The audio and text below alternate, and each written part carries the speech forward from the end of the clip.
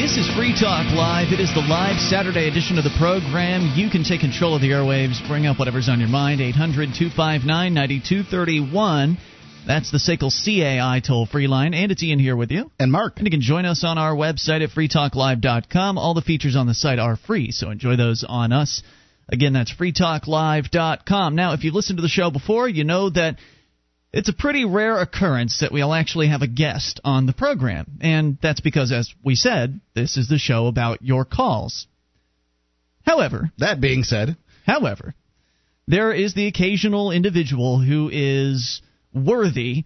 They've done something phenomenal. They are such an interesting person that we have to have them on the show. And our guest tonight is certainly one of those people. Her name is Dr. Mary Ruwart. And she is one of my personal libertarian heroes. Mary, are you with us? I am. Thank you. Welcome to Free Talk Live. You're on with Ian and Mark.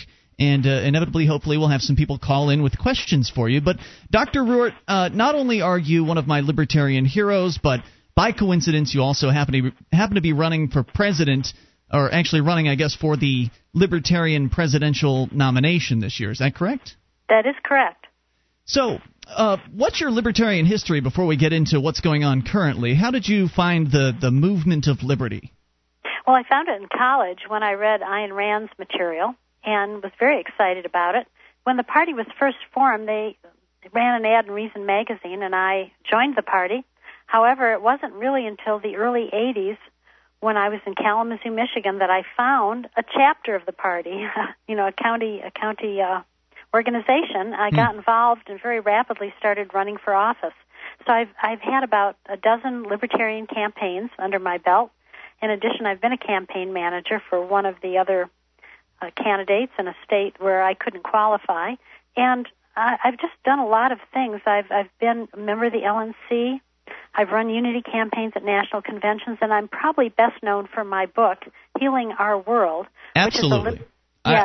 You know about that. We are huge fans of Healing Our World. We talk about it. Whenever somebody calls in and asks the inevitable, what book should I read question, that's one of the first ones I think of. That one and Harry Brown's Why Government Doesn't Work. I think those are the two most formative books for me that really helped me solidify my understanding of the libertarian belief system. It's just such a fantastic book. And I think that one of the best things about it is that people can go to your website and actually read the 1990s edition of it for free. So you can really sample it, the entire older version of the book, and then decide for yourself whether or not you want to buy the newer version, which I highly recommend. Yes. My website, by the way, for your listeners who might want to do that, is votemary2008.com. That's votemary2008.com. And I hope that people will go and get the free edition and check it out, because that's why I put it up there. I didn't want anyone to think, well, I've got to buy a whole book before I can decide if it's what I want. Right. And I really think it's wonderful, because when I started writing this book, I thought it was going to be a book about theory, but it turned out to be the largest compilation of actual real-life situations where liberty has been tried and it has worked. There's literally hundreds of examples and I think over 1,000 references. Yeah, there's a lot of citations all throughout the book, so everything's backed up. It's really hard to argue with facts. Yes, it is. Although people do manage. Well, and the logic is just ironclad. It's just one of the most brilliant books. So, again, I've been paying attention and watching, reading your articles for the Advocates for Self-Government for years. You write a monthly column called, I believe it's Short Answers to the Tough Questions? Yes. The Ask Dr. Ruwart column has turned into my book, Short Answers to the Tough Questions. And it's the most popular feature of the Advocates for Self-Government e-zine, and that's theadvocates.org. The website is theadvocates.org, theadvocates.org. So many of our listeners who've been listening to Free Talk Live for at least a little while have certainly heard of you, and anybody who's looked into you, they know that you've got your libertarian street cred, for lack of a better term. What is it? How do you feel... you said you've been with the Libertarian Party since pretty much the beginning. Having that perspective, that several decades-long perspective of the LP, how do you feel it? Because we've talked before about how it's sort of fallen away, in my opinion, from its principles. How do you feel about all that? What have you seen happen over the last few decades? And what's your current feeling about the Libertarian Party? Well, we have actually had successes that we've never taken credit for. For example, when we were out there as candidates in the 1980s and we talked about ending the drug war, people were just aghast. Yeah. And yet today, we're starting to seriously discuss whether or not the drug war makes any sense. You know, that's a libertarian victory. I don't think that discussion would be taking place today without having the Libertarian Party out there and its candidates out there taking that position. And that's one of the good things about the Libertarian Party, in my opinion, is that it frames the debate to some extent. It requires Republicans to at least talk about small government. They're not going to do it. But, you know, they're too busy stuffing their pockets full of government largesse, the politicians. And, you know, the Republicans just continue to vote for them. I don't understand why. Well, certainly, as I understood it, the original concept of the LP was to be more of an educational organization than it was to necessarily get people elected. Was that the case? Well, actually, it had two goals. One was the educational goal, and one was the political goal of actually getting our candidates elected. And I think back in those days, our thought was we needed to educate people before we could get people elected because our ideas were very radical. And yet today, another victory that we've had is that we used to talk about eliminating the income tax. People were aghast. And yet today, we saw Ron Paul go out there. He made both of our strong positions. He said, let's get rid of the income tax and replace it with nothing. He said, let's end the drug war. And, you know, he got a great following. Our message has all of a sudden become very, very attractive. That's another libertarian victory. The other one, I think, is killing off national health care in the 1990s. I was part of the group that worked to defeat that, and I recognized about 80% of the names of the people who were writing articles and getting on the radio. You know, 80% of them were libertarians. So, you know, the Libertarian Party, I think, can take some credit for that defeat as well.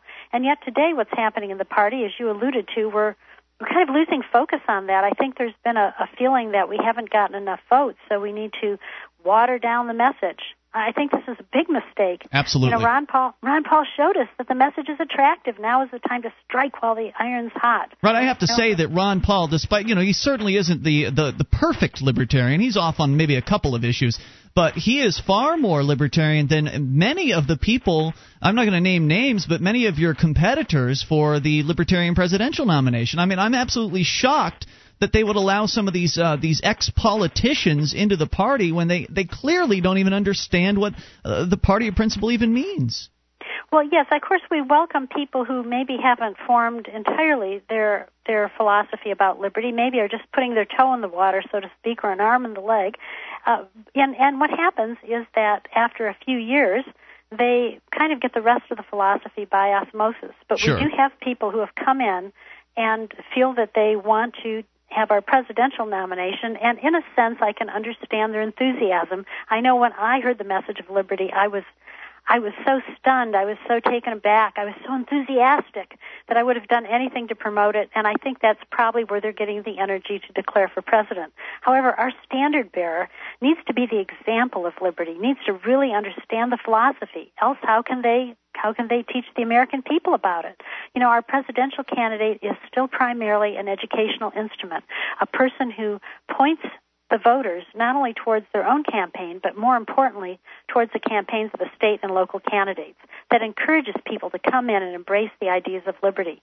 And if our presidential candidate does not embrace them totally his or herself, how can that communication take place? It can't. Absolutely. So I think we need to really focus on a person who can give the message in its truest form. Well, Harry Brown did that back in 1996 and 2000, and he knew he wasn't going to win. He was running to bring people into the message, to expose them to the pro-liberty message, a very pure pro-freedom message, and that's what brought me on board, was that campaign. I can't say that if one of these politicians, these former senators and former representatives, was running with their watered-down message, that would do anything to interest me or attract me if I were, 10 years prior to where I am today. I want to come back with more with you if you don't mind, Mary. We're going to hang on to you through here a few more segments.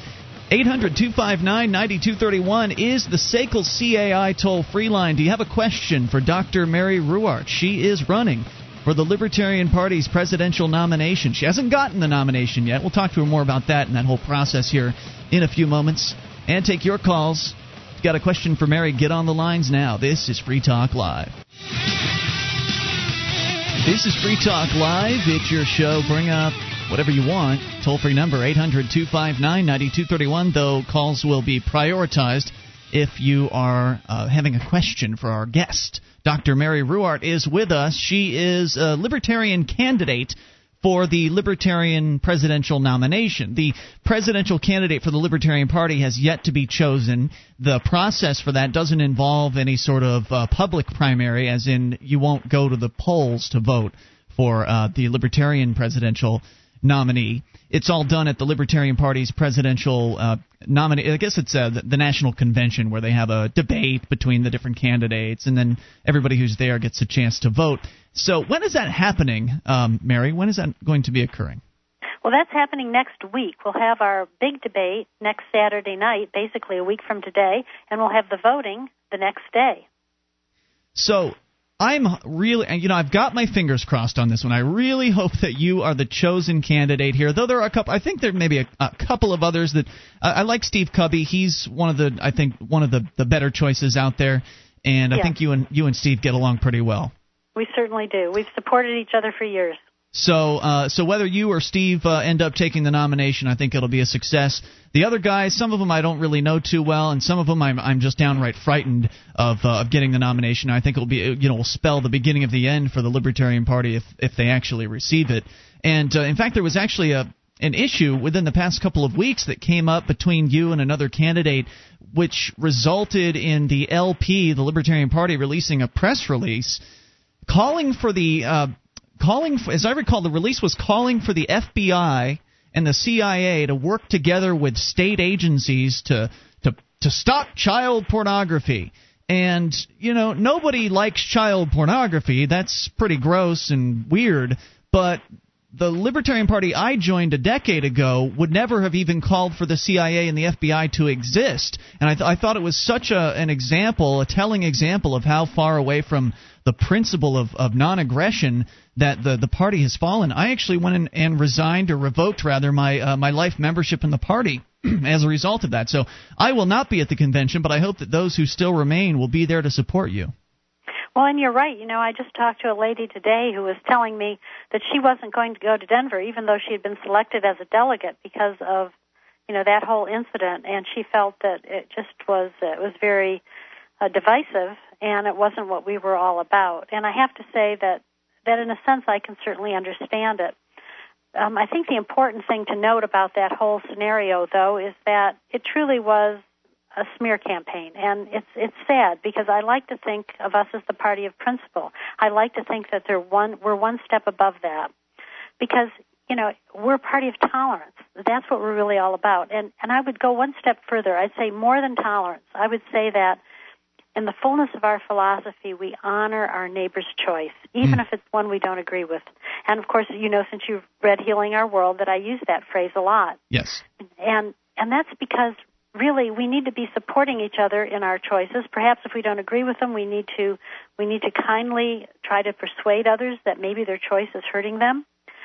But as far as beating up on each other and being divisive, especially in the Libertarian Party, that really needs to end, because there's so few of us. We cannot afford to be at each other's throat. Even when we disagree with tactics, or maybe our positions aren't totally identical or evolved aren't as advanced maybe in some cases as we would like to see, I think we need to treat each other with respect, because if we don't do that, we're going to not be able to go after the real enemy, who's outside the party. I have to say, I think that theme in Healing Our World is one of the most powerful. The idea that if you want something to stop, you shouldn't be pushing against that thing. You shouldn't be forcing people against their will. You should be using persuasion. If you want if you don't like what your neighbors are doing, that's fine. You're free to not like it, but if you want to be free, you have to let them have the freedom to do the things that you might not necessarily agree with. That's right, and we all want freedom for ourselves, but oftentimes we don't want it for our neighbors. We're afraid of our neighbors. And this is something that this fear has been fueled by our government. They say, your neighbor's doing something that's not good, and it might hurt you in the long run, and so you've got to slap them down. Well, if we went after everybody who could potentially harm us, we'd have to wipe everybody out. All right, whether that neighbor is next door, down the street, in Mexico, or in in China. Or Middle East, yeah. Yes. Yes, we have to be very careful. Force is truly, even defensive force, is truly the last resort. We want to make sure that we are in a situation where if we're using defensive force, it's truly justified, because once we start having to have defensive force, it means we're truly at war, whether with another individual or with a country. And there's really no gain in that, in the sense that everybody's going to lose a little. And there are times when we need to do it. I'm not a pacifist. I want to make that very, very clear. There are times when you need to pull the trigger, or there's times when you need to stop someone from being an aggressor. You just can't go around shooting everyone. That's right. You don't want to overkill, so to speak. And you certainly, if you have to do it, you want to stop the aggressor with as much, shall we say, tough love as possible. Because, ultimately, if you do it in hate, in a vengeful way, that does something inside of you that is very destructive. And so we need to, I know this is a very hard concept sometimes to discuss, but, we hope that if we're confronted with an aggressor that we have to stop at gunpoint, that we do it not out of vengeance, not out of hate, but just do what's necessary and leave the rest of that baggage behind. 1-800-259-9231 is the number to get on the air with Dr. Mary Ruwart. Her website is VoteMary2008. Let's go to Ken in Michigan on the AMP line. You're on with Mary Ruwart. Hey, what's up, Ian, Mark, and Dr. Ruwart? Anyways, hello. Hey, how you doing? Anyways, I was noticing, Ian, in the last segment you were talking about some of the other people running for the LP nomination that were sort of libertarian light, and you didn't want to name any names, but first person that comes to mind for me is Bob Barr, and I noticed immediately he doesn't promote the abolition of the Federal Reserve, and for me that's definitely not a libertarian ideal. That's the big issue for me. Mary Ruwart is, what was her stance on that? Well, the Federal Reserve is the mechanism by which the government inflates the currency. And when they inflate the currency, or you can think of it as printing more money, what they're doing is they're taking away the value of the money that you and I make or have saved. It's a way of taxing us without letting us know that it's happening. So, of course, like Ron Paul, I think the Federal Reserve needs to go. There's no good way to make it work. It can't be reformed. It's just a mechanism of inflation or of stealing from the American people. Mary, follow-up question. Ken, thank you for the call, sir. Follow-up question on that. Would you suggest that instead of having a Federal Reserve, that the government still be in charge of the money supply, or that we turn it over to the marketplace and competing organizations? Well, when you have competing currencies, in general, you do much better. And, of course, when they're commodity-based currencies like gold or silver-based, you do even better. In fact, in one of the chapters in my book, I think it's Chapter 9, Healing Our World, what you see is a table which shows that countries that have an era of free banking, and several of them have, Scotland, Canada has had that, you have much less in terms of recession, depression, banking crises than you do when you're so regulated as you are here in the United States. Excellent. Mary, hang on. We're bringing you back for more. Your calls as well, 800-259-9231 for Dr. Mary Ruwart. Her website, VoteMary2008. She's running for the Libertarian presidential nomination at this point. She's not yet gotten the nomination. She's running for that, and she could use your help. More coming up. You can take control. This is Free Talk Live. Call with your questions for Dr. Mary Ruwart. Our archives, website, and podcast will continue to stay free, but if you think other people deserve to hear this show, consider becoming a Free Talk Live amplifier for just $3 a month at amp.freetalklive.com. Help free some minds. Visit amp.freetalklive.com. This is Free Talk Live. It is your show, and you can bring up anything, but you'll have to do that a little bit later. Because right now we're talking to Dr. Mary Ruwart. She is a presidential candidate. Well, sort of. She's running for the presidential nomination from the Libertarian Party. So if all goes well in another week's time, she will be the nominee for the Libertarian Party. By the way, this is Free Talk Live, and our website is freetalklive.com. We've got archives. If you've missed a moment of this interview, it will be posted later tonight at freetalklive.com, as well as the rest of the show. And if you missed the last week, or in fact the last year of the program, it's all there for you right there on the front page of the site, freetalklive.com. If you're thinking about starting a business, here's a word to the wise. Incorporate at LegalZoom.com. Incorporation can help protect you against frivolous lawsuits that can wipe you out. LegalZoom.com is fast and easy. They do all sorts of legal documents, patents, wills, trademarks. You can use code FTL to save $10 off your order. That's LegalZoom.com. Okay, back with Dr. Mary Ruwart running for president. The website is votemary2008.com. You can go there, and there's some opinion pieces. You guys are now starting to post some YouTube videos. I was there earlier today. And there's a link to your book, Healing Our World, which we talked about earlier. People can actually read the entirety of the 1990s edition of the book for free there. So a great way to really find out where you're at on pretty much all of the issues. I mean, it's a very comprehensive book. Yes, it is.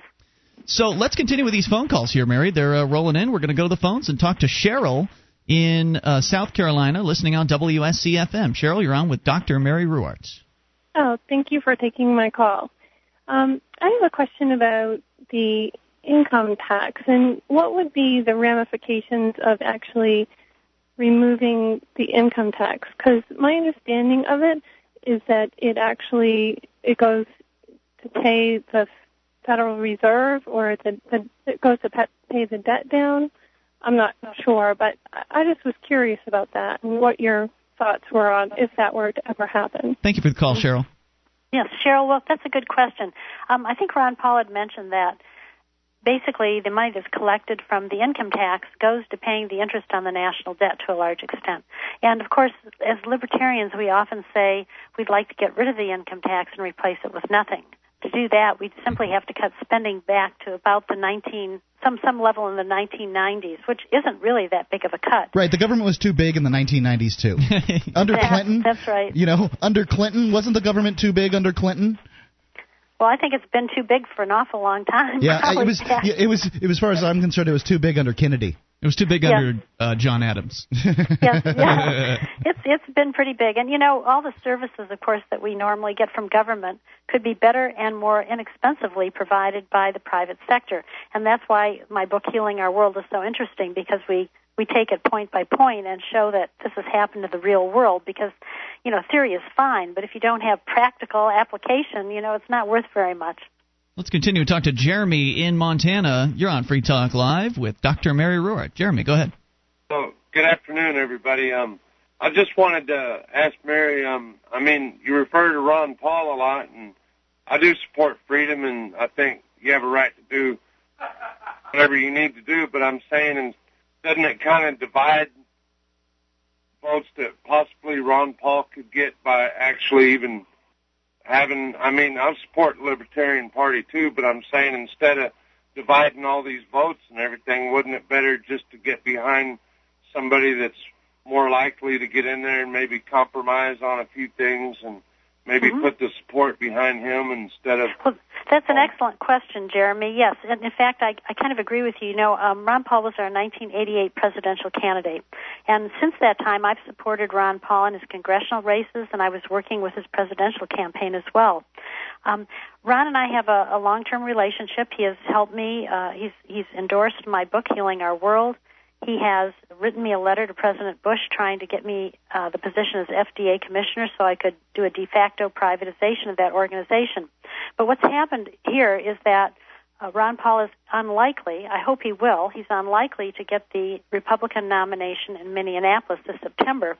And so what I want to do is I want to keep his name out there just in case, and it's easy to do because, I'm going to be talking a lot about health care. That's my special issue. And, of course, his Health Care Freedom Protection Act is a great piece of legislation. It would basically change the way the FDA does business, especially with preventative medicine, vitamins and minerals. So that's a wonderful thing. And if Dr. Paul doesn't get the nomination in September, we're going to have to make some choices because there aren't many Ron Paul Republicans running. So I'm going to be encouraging Ron Paul supporters to vote for Libertarian state and local candidates because those are the people who can help Ron Paul when he resumes his seat in Congress. And in addition, if Ron Paul doesn't get the nomination, I want to be sure that his supporters know they have an alternative. If we could put the LP in double digits by voting for the Libertarian Party, I think it would send a message that Ron Paul's philosophy, which has been very closely labeled libertarian by the media, is something that's exciting to the American people. And if Ron Paul does get the nomination in September, I want to be able to talk about voting for the greater of two goods, because we've always talked in the Libertarian Party about voting for the lesser of two evils. I think it would be exciting if he got the nomination. Yeah, it'd be a nice little choice. No That's doubt right. about that. Two libertarians running instead of one. It would be great. Jeremy, thank you for the call tonight. We appreciate hearing from you. The toll-free number is 800-259-9231. Now, just to go off in a bit of a different direction here for a moment, since I have you on the show, Mary, and it's the first time we've ever had you here, we're Free State Project members, both Mark and myself. We've moved here to New Hampshire as of about 2 years ago, almost now at this point, as early movers as part of the Free State Project. How familiar are you with that concept? Well, I was very familiar with it even in its inception. I've heard a lot about it. I think it's a great idea. That's how we can get a concentrated dose of libertarianism in one state and hopefully, make a change in that state. And I know it was very interesting, the selection process of the state. Very exciting. So does that mean that the Free State Project has Dr. Mary Ruwart's endorsement? Absolutely. Fantastic. That is excellent. Well, I'll trade you an endorsement then, Mary. You have my endorsement for running for the Libertarian presidential nomination, and presuming you get it, you'll have my endorsement for president as well. Well, thank you very much. That means a lot to me. Let's continue with phone calls here. Maybe we'll talk a little bit more about the Free State Project, but we've got Scott on the line in Oklahoma listening on KGWA. Hello, Scott. Hello, thank you very much. You're on with Dr. Ruwart. Hello. Yeah, my question is a little bit variation from the previous caller you had. I think that the libertarians could be far more effective if they turned themselves not as a party but into a caucus and embedded themselves into the Republican Party to form the conservative wing, because there are no more apparently conservative Republicans. They're quickly trying to join the Democrats. So I think it would be a great endorsement. I know I would be tending to vote for any Republican that said that they were of a libertarian leaning or endorsed by the Libertarian caucus. I would just automatically vote for them rather than any liberal Republican who's trying to sound like they're a conservative, but we know better. Mm-hmm. Well, actually, that is happening, Scott. There's a Republican Liberty Caucus that is operating within the Republican Party, and they do exactly what you're talking about. And of course, some of them, their members are referred to as Ron Paul Republicans as well. And I think that's a good strategy as well. I don't think there's just one strategy. You see, this is why I like the Free State Project. It's why I like the Republican Liberty Caucus. It's why I like the Libertarian Party. I think we need to go in on all fronts. And some people are simply more suited to be Libertarian Party members, educating the public on the philosophy and running candidates that are willing to stand up and give the message to the American people. And then, of course, we have Republicans in the Republican Liberty Caucus who are trying to make sure that the Republican agenda includes a strong libertarian component, hopefully eventually a large libertarian component. I think that's wonderful too. And also I think that citizen activism, which is what the Free State Project is all about, is wonderful too. We need it all. And each of us is suited to something a little bit different. And so each of us has to ask ourselves, what can I do? What is my specialty? Where can I put my attention to help the cause of liberty? And I don't think that divides us. I think that's the marketplace at work. Absolutely. We saw a great example of that. And thank you, by the way, Scott, for the call. Saw a great example of that with the Ron Paul campaign, how it was so self-organized that the people that were backing up Ron Paul and were excited about him just went out and did what they wanted to do, and they put their talents and their efforts into the things that they knew would work best for them, and it worked out. Everything worked so wonderfully as well. More with Dr. Mary Ruwart here in moments. 800-259-9231. If you've got a question for her, get on the line now. It's Free Talk Live.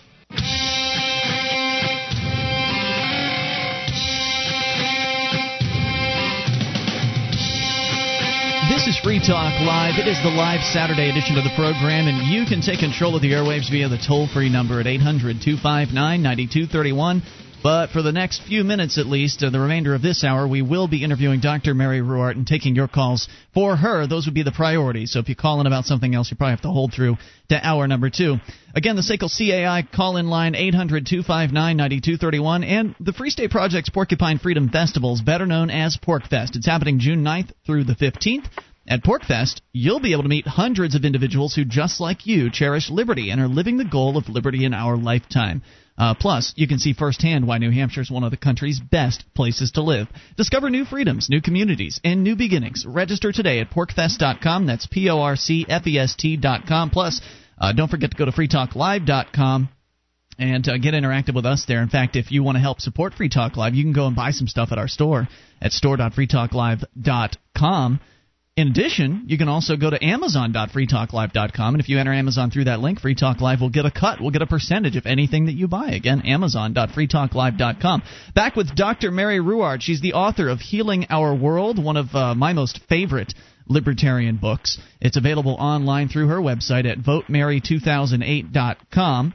It's actually, when I say available, literally, you can read the entirety of the 1990s edition. Of course, once you finish reading that, you're going to inevitably want to order the 2001 edition, because you packed a whole bunch of new and updated information in there, didn't you?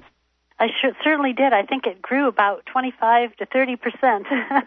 Yes, it's an excellent book, and it talks about what I really love Healing Our World for is because it really approaches the libertarian message from a caring perspective. A lot of times libertarians get accused of being cold and heartless, and you don't want to help people, but that's not the case at all, is it, Mary? No, freedom works for everyone. In fact, it's really the solution to poverty, the environment, crime. There's hardly anything that liberty doesn't work well for, and that's what's so exciting. So liberty is truly the compassionate choice. So I mentioned the Free State Project earlier, and you actually spontaneously decided to give the Free State Project an endorsement. So I'm curious, what's it going to take to get Dr. Ruwart to move to New Hampshire and join the Free State Project? That is a very good question, and actually my husband and I have talked about that on occasion. We're currently in Texas, where our children and grandchildren primarily are, so that's a little bit of the let me say that's some of the things that are holding us here. So bring up the whole family. What will happen in the future? Well, that's been discussed as well. You never can tell what's going to happen. Well, here's a good excuse to at least come up for a visit. We mentioned Pork Fest earlier. It's a wonderful summertime event. There's also a wintertime event called the Liberty Forum, where they have various different libertarian luminaries come to New Hampshire, and usually there's some sort of speaking engagement. But Pork Fest is more of like a week-long camp-out experience where hundreds of liberty activists gather together in the same campground, and they socialize and have a good time, and they eat together, and there's presentations, and it's just a lot of fun. So it's a great excuse to bring the kids up to New Hampshire and look around the state and meet some of these fantastic activists that we have here, because really what we're seeing happen, the original concept, in case you aren't familiar, and for those just tuning in that don't know, the idea is to move 20,000 liberty-loving activists to one place, to concentrate the liberty activism in the same spot, because the biggest problem with the liberty movement has been is that there's not enough of us in one place. We're scattered about all across the country. So the concentration factor is already making a difference, even though the project hasn't reached its goal. There's only a couple hundred people that have moved in here so far, but there have already been just fantastic results. And I think what you're going to see, Mary, is that the best of the best activists from around the country are going to end up being siphoned off up here to New Hampshire, and it's actually going to be tougher to be a libertarian activist elsewhere soon. Well, I have to say I have been to New Hampshire since the Free State Project started, and I agree with you. Good things are happening, and in fact, I think my campaign is considering sending me to the Pork Fest, so you may see me shortly. That would be fantastic. Let's continue with the phone calls for Dr. Mary Ruwart. Let's talk to Gail in California. You're on Free Talk Live. Well, hi, Mary, and hi, all of you on the radio land. My name is Gail Lightfoot. And when Mary mentioned that we each decide what we can do that best helps the liberty movement, I'm a longtime Libertarian Party activist, and in all of my life, whenever I meet anyone, my name just strikes them. They want to know all about me. So I've chosen to be a partisan candidate a number of times, and when Mary declared for the presidential seat, I said, I would like to be your running mate, and so I've declared for the vice presidential nomination, because Lightfoot on the ballot works. You vote Libertarian, you vote Lightfoot, and we want to run two ladies for liberty in the 2008. That'd be pretty cool, yeah. A dual female ticket? Absolutely. We're the first party to run a woman for vice president. We've run 3 women for vice president, and I think we should be the first one to run 2 women for both positions. Fantastic idea. Mary, your thoughts? Oh, well, actually, first let me ask Gail, do you have a website yet? Yeah, I do. Why don't you give it out so the listeners can hear it? It's GailKLightfoot.com. Thank you for the call tonight, Gail. Lightfoot. Yep. Mary, with your thoughts, go ahead. Yes, well, I think that is a good idea. That's one of the ideas that people come up with that may help us, really get some good media attention. There's a lot of different ways to do it, and there's other options as well. I mean, it's exciting because in our convention, of course, the presidential candidate doesn't pick the VP nominee. It's picked by the convention. So it's what the convention, the delegates think about the strategy that they want to activate. Naturally, the presidential candidate can talk about what they would think would be a good idea, but ultimately it's up to the delegates. And that's one of the things I do like about the Libertarian Party is that we trust our delegates. That's something that we have done for a long time, and it really, I think, is the way to go. In some parties, and even in the Libertarian Party on occasion, I must say, backdoor deals are made that influence things in a way that probably isn't proper. Maybe it's really we should be letting the delegates decide all of these things. Let's continue with Steve in Florida. Steve, you're on the line with Dr. Mary Ruwart. Good evening, Dr. Ruwart. A quick question for you. Yes, I've often heard from other libertarians that radicals and anarchists don't belong in the Libertarian Party, and that they don't belong in the political process at all. Maybe they should be in think tanks or foundations and public policy things, and that the American people don't want to hear that kind of radicalism. And so I was wondering how you respond to that. We ought to soft pedal libertarianism so that the voters will listen. It's a good question. Thank you, Steve. Well, what we're doing here is we're trying to teach the American public about liberty so they can embrace it and put candidates in office who exemplify the best of libertarian principles. And we're not going to teach them that by soft-selling our message. We could do that. I mean, we'd probably get a few more votes. Maybe we'd get a little more media attention. But what would we achieve? We're out here to promote liberty. And if we aren't doing it, who can freedom-loving people in America vote for? Yeah, there would be no one left. It would seem to me that all that would be achieved would be confusion. People would hear the term libertarian and they wouldn't really know how it was any different from Democrat or Republican if you water it down. Yes, and that's the big danger in this particular convention coming up. We have a lot of candidates who want to soft sell the message so much that they're going to be sending troops to Colombia to continue the drug war. They're not going to want to talk about legalizing hard drugs. They're going to want to talk about replacing the income tax with another tax as opposed to talking about getting rid of taxes as a matter of principle. And this is going to greatly confuse the American public. We have a brand out there. Granted, it may not be a well-known brand in some circles, but in many circles, it's a very important brand, and we are going to confuse the American public if we are not consistent. Well, this is the danger. I hope to hear good news of you receiving the Libertarian Party's presidential nomination at next weekend's convention. As I said before, you've got my vote. If I were there, I'd vote for you. So that's certainly my endorsement. Just real quick, and hopefully, if you do get it, we'll have you back. Certainly, be a great excuse to have you back on the program sometime, perhaps over the summer. And if you're going to be at PorcFest, we'll certainly have you in because we're going to be broadcasting live from there.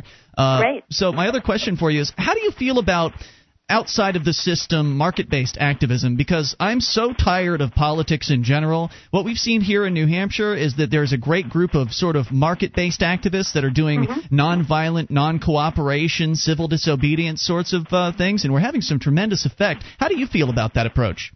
I think it's great. Again, everybody has to do what they are moved to do, and some people are moved to that type of activism. That's not my particular bent usually. I'm much more of a communicator, but I really admire people who do that. That takes a lot of guts.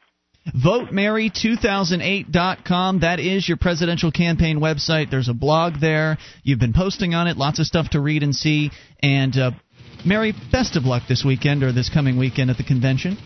Well, thank you, and thank all your listeners for listening in tonight. Thank you so much for coming on the show and spending your time with us. Thanks, we really Dr. appreciate it. Thank you. Dr. Mary Ruwart running again for the Libertarian presidential nomination. Go to her website at VoteMary2008.com. Find out the ways you can help her out, help her win that nomination so we can at least help a few more people discover the message of liberty. More coming up. Hour 2 is on the way. You take control. This is Free Talk Live. Would you like to help others find Free Talk Live? You can help us advertise, market, and promote the show at amp.freetalklive.com. Consider becoming a Free Talk Live amplifier now for $3 a month and get some cool bonuses at amp.freetalklive.com. This is Free Talk Live. We're launching into hour number 2 of the live Saturday edition, and you can take control of the airwaves via the toll-free number at 800-259-9231. That is the SACL CAI toll-free line for you, 800-259-9231. Join us on our website at freetalklive.com. All the features on this site are free, so enjoy those on us. Again, that's freetalklive.com. Mark, coming up, you've got a story about gay marriage out in California. That's correct. We'll get to that, but first, a disturbing story from the Houston Chronicle at chron.com. Brownsville, ending speculation about the fate of the Rio Grande Valley's undocumented immigrants during a hurricane evacuation. U.S. Customs and Border Protection has confirmed that it will be checking the citizenship both of people boarding buses to leave the valley and at inland traffic checkpoints. Those determined to be in the country illegally will be taken to detention centers away from the hurricane's path and later processed for deportation. He says, one of their spokesbureaucrats says it's business as usual at the checkpoints. We'll still check everybody.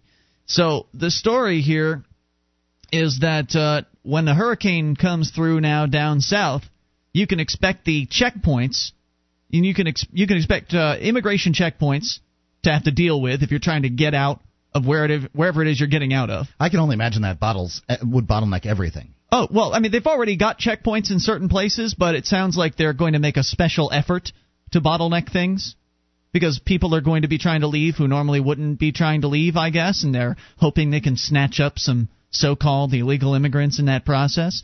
And again, they're going to be also checking the citizenship of people boarding buses.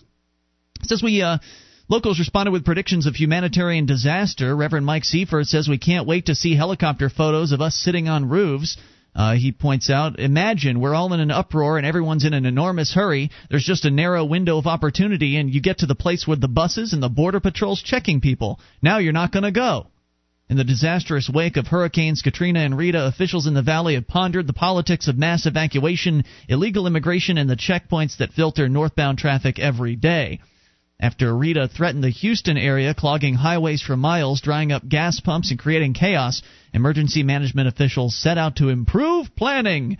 And we know that when the government reorganizes itself, it always works better, right? Sure. No. What they're talking about doing here is getting in the way of people who are trying to evacuate. That's what they're talking about in the name of illegal immigration. As the crackdown continues. We read a story earlier this week about 300 people being detained. I believe it was in Iowa. Maybe it was Idaho. But anyway, they've just been ruining people's lives over this issue. They've been separating children from families. These aren't criminals. They aren't people who've harmed others. They're just people who are looking to make a better life for themselves. And this government is going to do everything it possibly can to get in their way. Well, and not only that, it's real live American citizens are being inconvenienced like you wouldn't believe during a very trying time. Here during an evacuation for this this kind of thing to happen. To me it's ludicrous. Get out of there. Everybody evacuate, includes the bureaucrats. Get out. Yeah, and what happens if you're in a rush to leave your home? And you forget your license, your driver's license, or you forget your papers. How's that going to work out for you? I mean, if you're somewhat brown looking and you don't have your license and you get to one of these immigration checkpoints. Say you're English. Say you've been in the country for 20 years and your English isn't that great. That's not going to go well. No, you're going to be detained. What are they going to do with you? They're going to detain you. They're going to take you to a detention center until they can figure out who you are. They can somehow verify your claims, and who knows how long that's going to take. If it's in the middle of a disaster, you remember the story after Hurricane Katrina, there were people in jails that, like, the guards weren't even showing up. How were they supposed to get food? How are they supposed to get out if the place flooded? Eat each other? Well, you crazy. If the place floods, you're screwed. So, the same idea.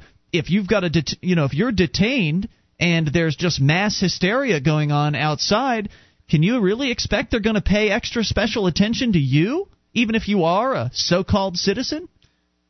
I wouldn't get my hopes up for that. I can't understand why they, during a disaster they would they would evacuate. The guards would not show up to prisons, but they would have checkpoints. It's just crazy. Well, some are going to show and some aren't. So, I mean, individuals will do different things. But I just thought this was yet another interesting development in the police state of America that we're living in today. The largest incarcerator of humans on the face of the planet. It's so hard to believe. I mean, when you think China having far more humans, you'd think they would be able to, they would have more, but no. Something like the quantity of 6 times as many humans. They're not incarcerating as many people. So 1-800-259-9231. How do you feel about this? I mean, even those of you who are the anti-immigrant zealots out there, how do you feel about the idea of being stopped and demanded to know your citizenship and having to prove yourself to a bunch of bureaucrats on the way out of trying to evacuate from somewhere? Are you still going to support that one? I mean, how far will this security state, this anti-immigration apparatus of the government, how far will it have to push the anti-immigrant zealots before they realize that it's gone too far? What will that? Where's their line in the sand? Do they even have one? Those of you out there who are very vehement about stopping illegal immigration, how far is too far? House-to-house searches? Because we already have checkpoints, okay? The checkpoints are here, and they're here to stay, apparently, on the southern and northern border of America. Inward, about a maximum of 50 miles from the border, you can encounter checkpoints, sometimes randomly, sometimes at permanent installations. People that live in the middle of America, they don't even know these things exist. They might be shocked to find out that this is happening in the so-called land of the free. They're just doing random stops on people. Well, not random stops, but they stop everyone. Right, they're setting up checkpoints inside America, not at the border. Right. They're asking people what their citizenship is at these checkpoints, and they're not as intrusive as they could be yet, but it's just a matter of time before they become more intrusive than they currently are. You can get through the checkpoint if you're a white person and refuse to answer the question. We've already got raids on businesses going on in America. That's going on now, yeah. They're kicking in businesses' doors. They're demanding now that they're creating a program at the federal level that businesses will have to register with, and they will have to check all their potential employees through the federal government to get an approval. As though it's not hard enough to make a buck and hard enough to make a profit. Mm-hmm. Then they're going to add this new onus of participation on these businesses, which is going to require them to hire people, really just hire somebody just to check the citizenship of their employees, which means that all Americans are going to have to bear the cost of this because, well, we buy things, and those businesses are going to need to, have that much more regulation on them, and we have to pay for it. So how far are you going to let it go? That's my question for you. 800-259-9231. We've talked to people on this program before who've said that they wouldn't mind having their house searched if the cops came around and said, "Excuse me, sir, we're looking for some illegal immigrants we suspect are in the area. We're going to need you to search your house." They said they'd let them search. So that's clearly not too far from some people. What if they start gassing the illegal immigrants? Well, it's one thing to let a bureaucrat come and search your house for illegal immigrants. It's another thing entirely to vote and support a bureaucrat doing it to my house, because I don't support that.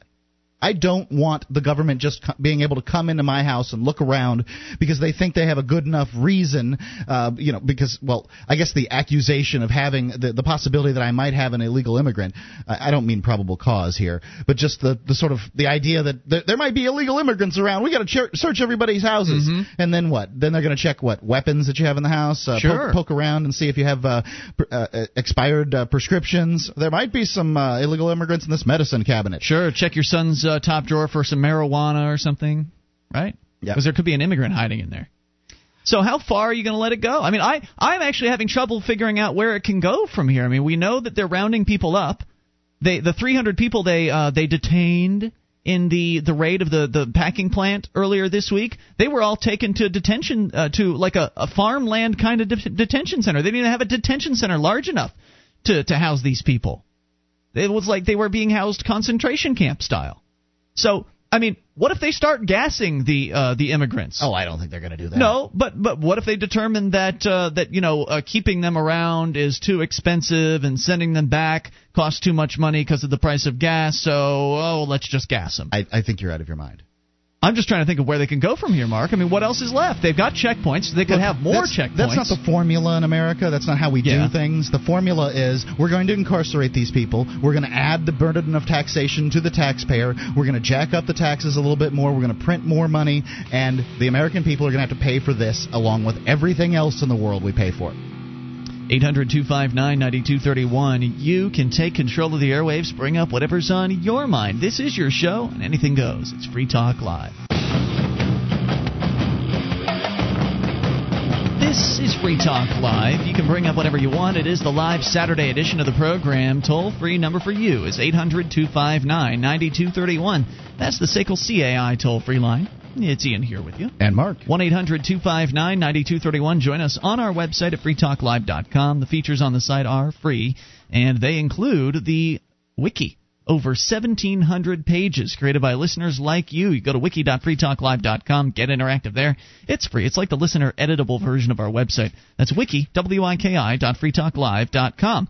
He is the enemy of the state. He's the agent of the sovereign individual. He's Tad Galahad, Freedom Engineer. The Anarcho-Capitalist Adventure Series continues at freedom-engineering.com. That's freedom-engineering.com. As we go to your phone calls, let's talk. Coming up, got to talk about the gay marriage issue.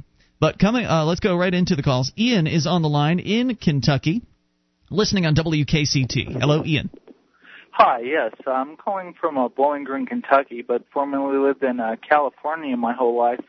And I'd like to know why this is getting so blown out of proportion that one of the talk show guys thinks that we're going to start gassing immigrants like the Jews. No, I didn't say that that anyone was going to do that. I just said, where can it go from here? I mean, they've already got people kicking in doors, raiding businesses. We've got internal checkpoints. Where's the next step? People are being detained in camps. Well, if you've ever been to California, I have. You should know how surprisingly easy it is to get into the country. I mean, I think it should be easier, actually. I think that all these checkpoints and all this nonsense, this police state crap needs to go away. We need to have freedom again where people can cross borders freely. And I think we should also get rid of welfare at the same time, because a lot of people are concerned that immigrants are taking welfare. Of course, the argument could be made that they're actually paying into the system and not taking anything out because they're living under the radar. But that's neither here nor there. I think that we need to have freedom. How do you feel about that? Well, I believe we have freedom, too, and that they shouldn't try to bottleneck things during an emergency. Okay, but, that's good. Okay, but immigration definitely is a problem. Why is that? Okay, well, immigration is definitely a problem, especially in California, because wherever a huge number of the illegal immigrants go, you always see crime and welfare use and other things skyrocket. Well, I think that it's probably accurate to say that immigrants are largely poor. Would you agree with that? Yeah. And that poor people crime seems to be higher around poor people than it does around rich. Would you say that's true too? Yeah, but the thing is that with the immigration in California, largely it's becoming the have and the have-nots, and the middle class is disappearing. Not only that, with multiple families moving into houses, it's also raising up the cost of living. I mean, where I was in California, you had to pay $1,000+ a month just to live in the ghetto. Okay, well, I think that probably the reason that it's expensive in California, and it certainly is supply and demand and government regulation. I don't think that you can blame it on the immigrants living, 3 families in a house, and I don't know how common that is. There were certainly a large Mexican population where I lived in Bradenton, Florida, and I saw some houses where people lived, a lot of people lived, but I saw plenty where they didn't. Isn't it possible that you're kind of looking at the wrong problem? I mean, you're blaming immigration, but don't you think the problem is welfare? I mean, if the welfare program wasn't there, taking your wealth by force and redistributing it, then would that no longer be an issue? Well, I'm definitely all for more freedoms. I definitely want to disband with big government. Great. But I do agree with you that welfare is definitely a terrible monster that is wreaking havoc on this country. If you made it a little bit less able, it'd be better. We had a welfare office near where I used to drive to work, and you used to see people come in there, driving Mercedes-Benz. So why don't we just get rid of welfare and then open the borders and let people cross freely? How's that sound? Well, if you could freely regulate it and, keep tracks on it a lot better, then, yeah, people could come in. I mean, America is a great melting pot, and that's why we have such a great language, because you can add so many dialects to it. But I think basically, instead of creating a bunch of new laws like you were talking about, people should just go back and redefine the basics. Use common sense. I'm for getting rid of laws and going down to smaller ones. But wouldn't you think, as far as regulating means the government takes care of it, and you're for smaller government. That means that likely you believe that the government is inefficient and, in some cases, heartless and maybe even evil. Why would you entrust something as important as immigration to the government? Well, if we could have free markets and other people take it over, I mean, I'm a Reagan Republican and believe in just using, common sense to solve a lot of problems. Well, here's some. It sounds like we're on the same page. Yeah, well, I don't think that I don't think anything in the free market is ever going to regulate immigration other than property rights. Yeah, property rights. You let whoever you want on your property. That's the ultimate solution. If you don't want people coming on your property, regardless of whether they're coming from next door or halfway across the world, that should be your business and your decision. Thanks for the call tonight, Ian. We appreciate the discussion. 800-259-9231. We continue with Dave in Montana, listening on KGEZ. Hello, Dave. Dave, Montana, going once? Hi-ho. Hey, Dave. Can you hear me? We got you. What's on your mind? Hey, how you doing? I think it was kind of funny. It goes to show the world's greatest debtor nations leader was over there kissing Saudi butt and grabbling at the feet of the king, man. I think you're talking about George Bush? Yeah. He was over there in Saudi Arabia going, please pump more oil for us poor Americans so the price will go down. I think he should get kicked in his ass and impeached just for going to kiss Saudi butt. Well, that's not going to happen. Get off of oil, man. It's time to get off of oil. There's a lot of oil here in America if they just let people drill for it. Yeah, but the green Nazis, man, they got a monopoly on it. See, the industries are in cahoots with these eco idiots like the Sierra Club and all them guys and everything. They're all in cahoots with each other, man, and using it as a cage to keep us in, to cage the people. They used the Endangered Species Act. It expired in 1992, but Congress still funds it for some reason, and then they charge you $10,000 because there's some kind of salamander lives in your neighborhood, and they're a bunch of idiots. I think. I'm waiting for the big crash so I could laugh, man, because then the tough get going and the workers start working again and we don't have no rules over us because all the big fat cats are hiding somewhere because they're afraid. It's just crazy, man. I can't believe our president was over there kissing a monarch's butt, man. Yeah, it doesn't make any sense to me why the United States president would be doing any dealings with a king when we fought a really. Everybody, all the forefathers are turning over once more in their grave because we want to base our economic system on debt. Debt is servitude, civilized slavery, man. Thank you, David, for the call. As always, 800-259-9231. We got a different David on the line in South Carolina. Also, Dan and Vince, and we'll take your calls as well. Ladies, you come first if you dial in. 800-259-9231 is the SACL CAI toll-free line, and you can take control of the airwaves. Bring up anything. It is the live Saturday edition of Free Talk Live. One of the bonuses you'll get as a Free Talk Live amplifier is access to our classic archives. For just $3 a month, you can become an amplifier, and you'll help us get on more radio stations and MP3 players. Get the details at amp.freetalklive.com. That's amp.freetalklive.com. This is Free Talk Live. You can take control of your these airwaves toll-free. They are your airwaves, too, I guess. 800-259-9231. It is the live Saturday edition of the program, and it's Ian here with you. And Mark. 1-800-259-9231. Join us on our website at freetalklive.com. The features on the site we give away, including updates. Get signed up, and we'll clue you in whenever there's something fresh to announce about the show. I sent out actually a couple of updates today. One of them announcing we've got a new affiliate here in Keene, New Hampshire. We're now on the FM band in Keene, as well as on the AM band, so A lot of AM stations around the country are getting what they call FM translators. But we're not actually on the FM band here today in Keene because... Not tonight because of the damn baseball. Yeah, the baseball. But anyways, that was one of the things I sent out, and so lots of stations are getting FM translators, which is a good thing for us because most of our stations are AMs, and if they get FM translators, it does good things. More people listen. And also sent out an update about our auction. We're doing another banner auction. You can win the second banner on the website for an entire month. These things have gone as cheap as $50 and as expensive as almost $200. So you never know where it's going to end up. Place your bid at auction.freetalklive.com. You can promote pretty much anything you want. There's also a new Shriner. That was Oh, yes, that's right. There is a new Shriner. So go and see Allison at freetalklive.com. But you'll know all of this if you're on the updates list. So go to updates.freetalklive.com. It's how I find out what's going on in the show. I wouldn't have known there was a Shriner otherwise. And get signed up.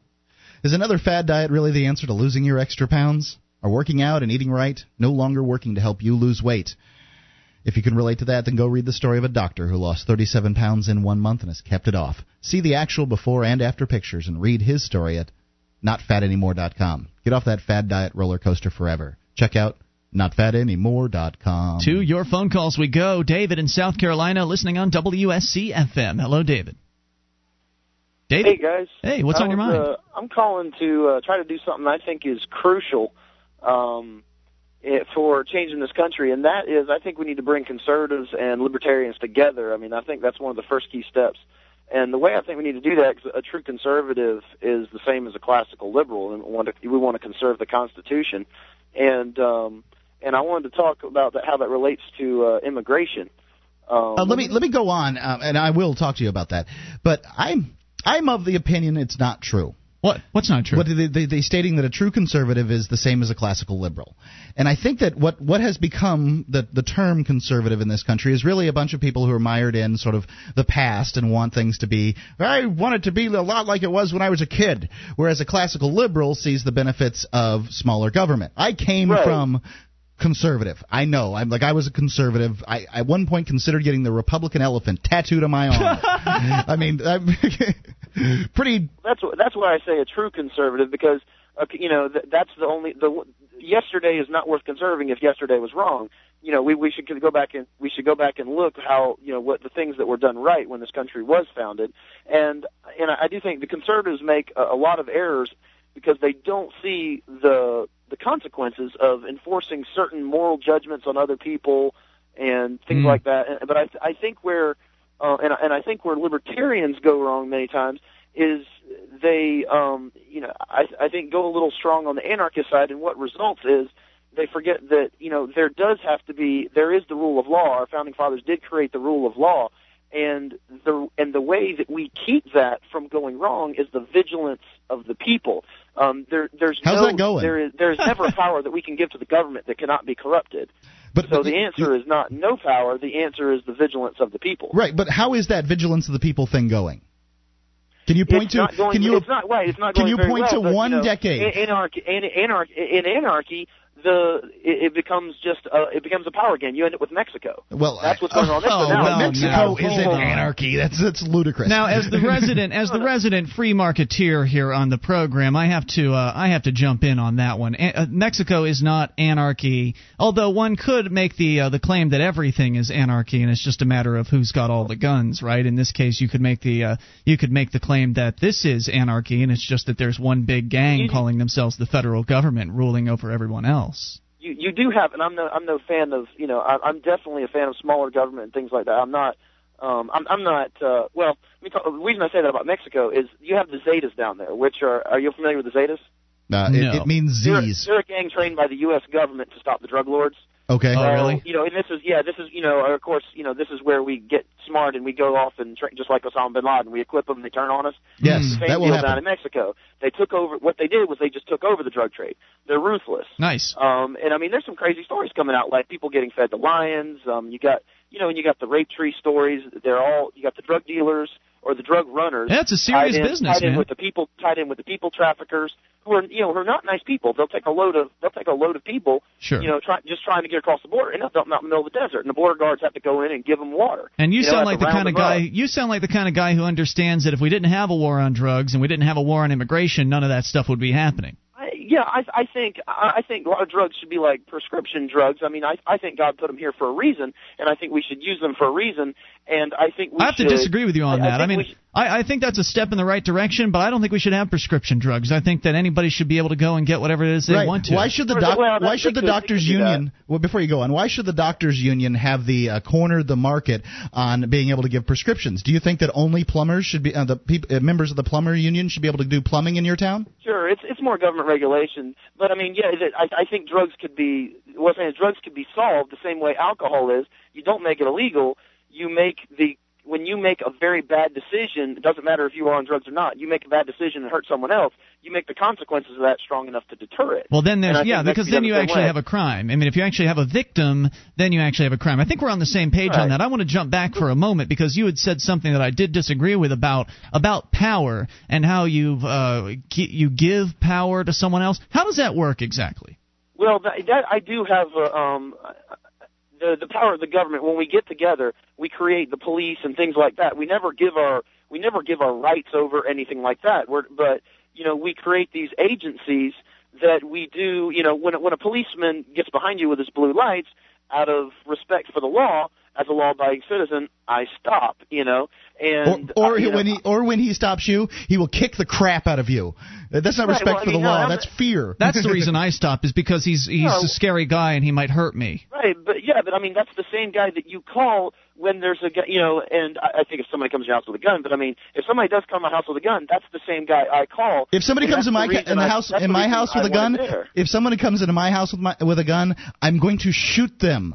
But if you shoot and miss, and he knows your face. I mean, I want somebody to. What's the cop going to do about it? They're going to be on the way with blue lights flashing. The guy will be gone before the police show up. Generally, well, I mean, we have detectives, things like that. But let me get back to immigration. I think that's really important. I think there's a few things there. I'm not exactly sure about the statistics.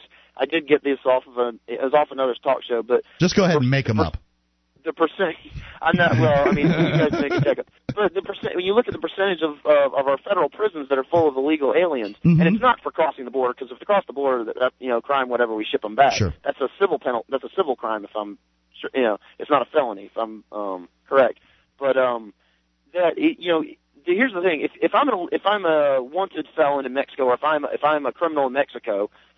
What am I going to do? I'm heading across the border. I want to come to America where I can reinvent my life, steal somebody else's Social Security number, which I don't like anyway, of course. Mm-hmm. But that is one of the reasons. That's why I think that having it completely open, as well as we do live in an age of nuclear weapons. When the founding fathers created this country, there were no borders.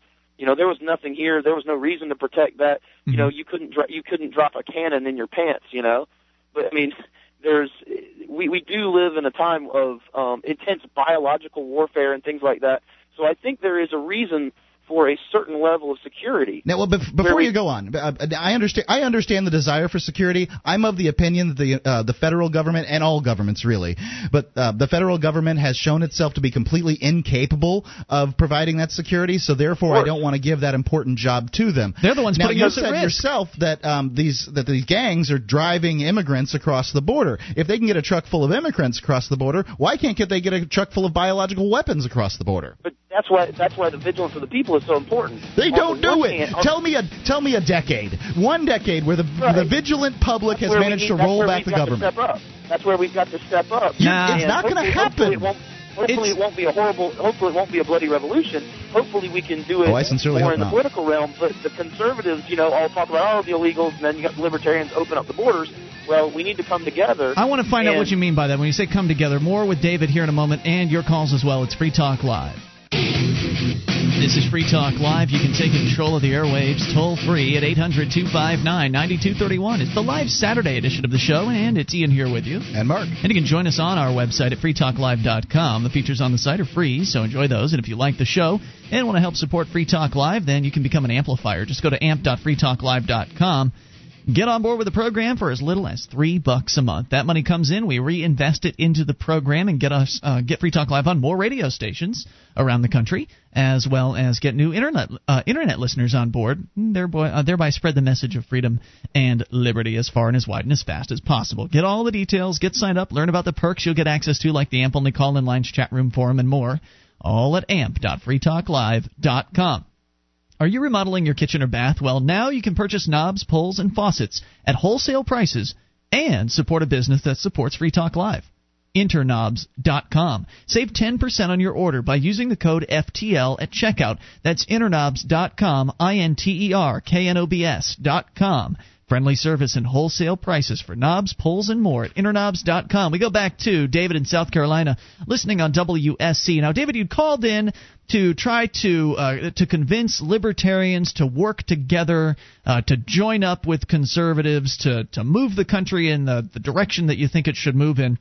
And I'd like to point out that libertarians are usually more than willing to work with anybody, whether they call themselves conservatives or liberals or, whatever the group might be. Very independent-minded. Yeah, libertarians will work with socialists if the right issue presents itself. If your issue is in line with the libertarians, they're going to help you. But as soon as you go in the direction of supporting government, then you're going to find the libertarians are going to go off in a different direction. Right, that's when they bail. Sure, but here's the reason I say that, and I think I made his case fairly simply. You've got today in this country, we've got fascist socialists that want to cut everybody down to size so that they can take the power off of themselves. You got Democrats and Republicans that have sold out to some of those people and special interests, businesses, all the pork barrel spending, and they're in it for themselves. Mm-hmm. You've got some of the religious right people who I am a Christian and I'm and I believe in very high morals and standards, but I don't believe in enforcing those on other people. I believe that that doesn't work, and you've got some of those people that are concerned. They get so wound up in enforcing their morals on other people that they even, they go way beyond what Jesus even wanted. They fall for that lie. And all those groups are so far off, they're really ignorant of what the true issues are. And I think the libertarians and who I would call the true conservatives are the people that want to preserve the founding principles of the country, the Constitution, straight Constitution, smaller government, because it's definitely way too big. When we say smaller government, we do agree that there is some level of we think that there's I'll some disagree level with you of there. that is necessary. I say zero government. I think self-government is the only kind of government that is necessary, because I don't support the avocation or the initiation of force on others to achieve my goals. I understand that there are certain things that people like you want from the government, like protection services, but protection services can be offered in the marketplace, and they can be offered in a much greater variety and at a much lower cost and much more efficiently. So, as Dr. Mary Ruwart said earlier on tonight's show, there's absolutely nothing that the government does that can't be done better or more efficiently in the marketplace. So I have no use for government. How would you do the military? Well, the military would be a little bit different. Well, somebody else is going to have to go and kick a bunch of brown people's butts and take over 131 nations. Well, whatever you would want to... Yeah, what would you want... what is the military doing right now to defend freedom? Who do you trust enough to give bigger guns than you have? Wait a minute. I certainly don't trust the United States government. What is the military doing now to protect freedom? Right, well, right now, probably doing a lot of dumb stuff and wasting a lot of money. Excellent. That's what the government does. They do it very well. Can you tell me a war where the military has protected freedom? Let me remove World War II. Let's remove the Pacific Theater. The Pacific Theater World War II. Let's remove that one because I don't want to get into that one. It's just huge.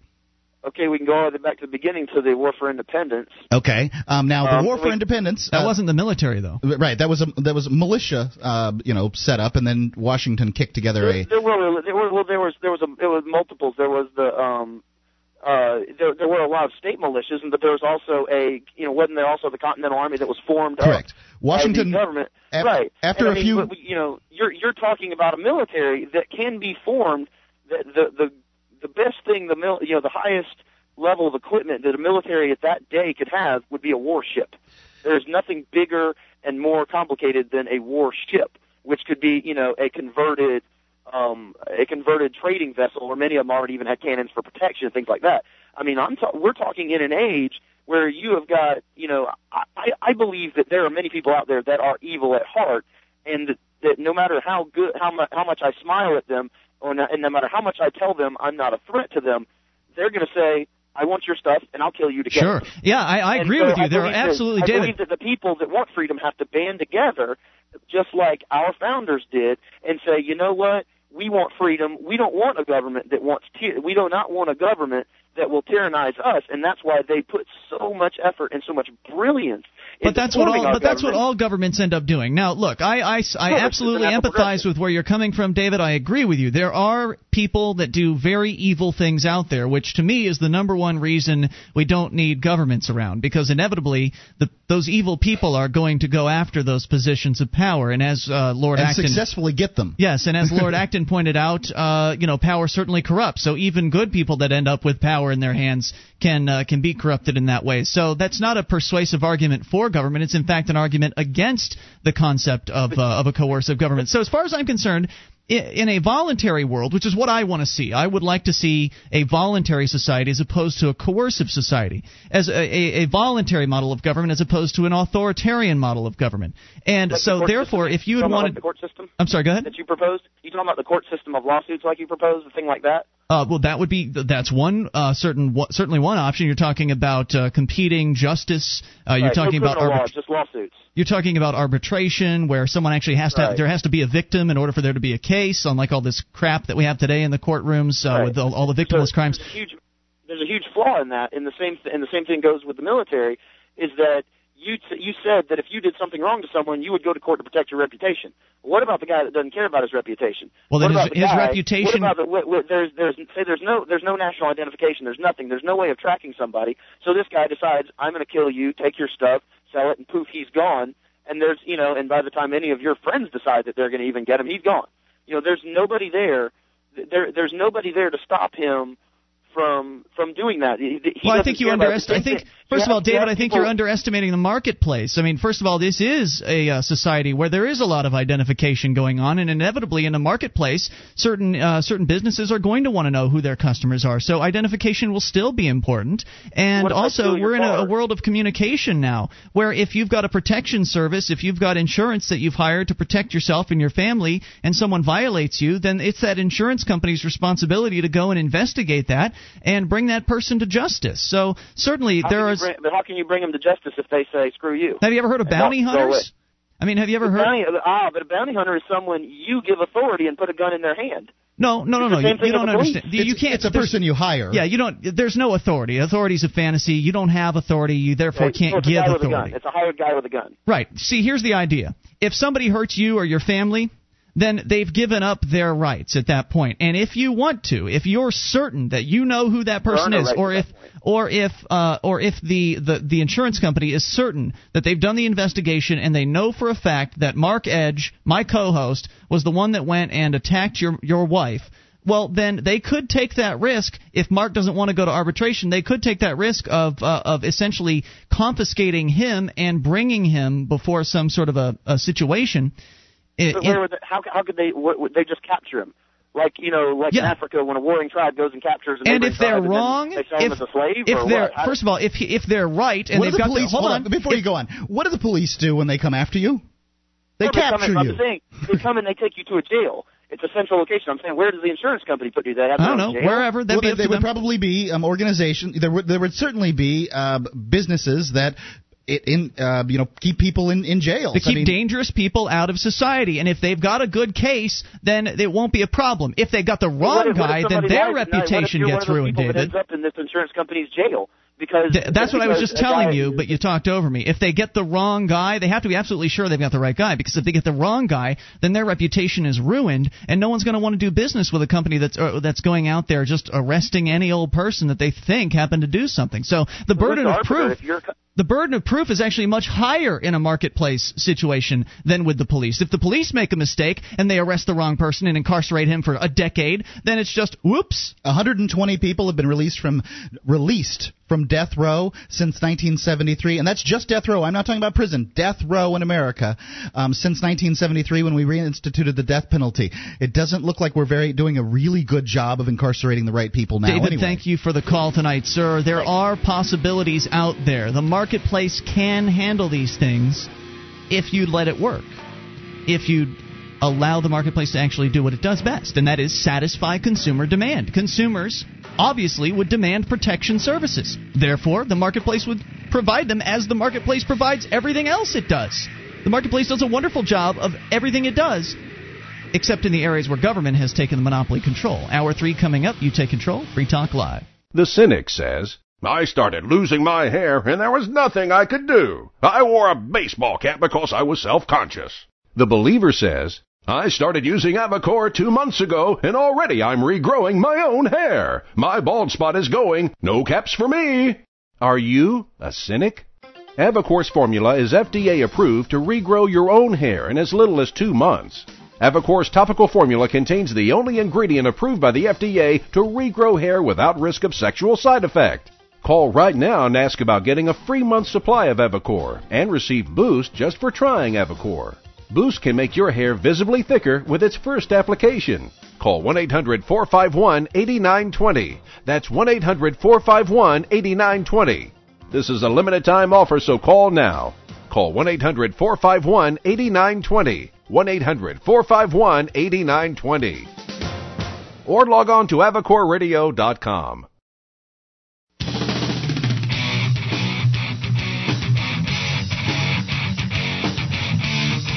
This is Free Talk Live. We're launching into hour number 3 of the live Saturday edition of the program. It is Ian here with you. And Mark. 1-800-259-9231 is the SACL CAI toll-free line. And again, 800-259-9231. Coming up, the California gay marriage issue, but your phone calls are primary, so we continue with them. First, we go to Dan in New Hampshire. You're on Free Talk Live. Hello, Dan. Howdy. Hey, Dan. What's going on? What's on your mind? How are you guys? I'm great. Good to get through to you, and thank you for your show. Thanks for being here. That was a great discussion you had with the guy there that wanted to compromise libertarian principles. I wonder which candidate we should all get together, the conservatives and the libertarians, and support according to him. I'm sure that the conservatives couldn't agree on Mary Ruwart. Certainly not. And that's the problem. Mary Ruwart is one of the most principled ladies that I think that I've ever encountered. She's an amazing woman. Ron Paul was in fact that candidate that if any Republican could have gone for was him. I mean But the Republicans are crazy about him. Like, they hate him. Every Republican convention, they're running the Ron Paul people out. They're not trying to recruit them into the Republican fold. They're trying to keep them the hell away. No, of course not, because he wants to get rid of the Federal Reserve. Yeah. Well, and he generally threatens the entire power structure, and they don't want that. That's they love power, and that's the problem. I mean, but basically is that power is the ultimate addiction. And people just can't deal with it. And Republicans are just as guilty of enjoying that power as the Democrats are. That addiction, absolutely. The Republicans just won't look at that.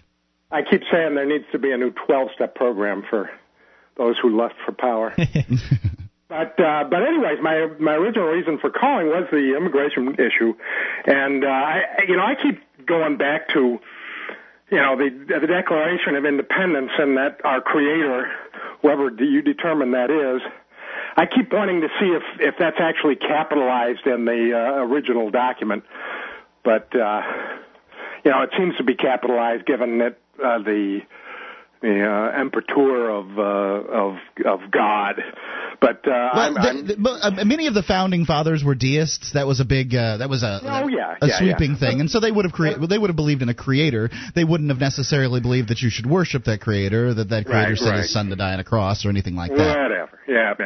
And anyways, the fact is that whoever that creator is, they created all of us.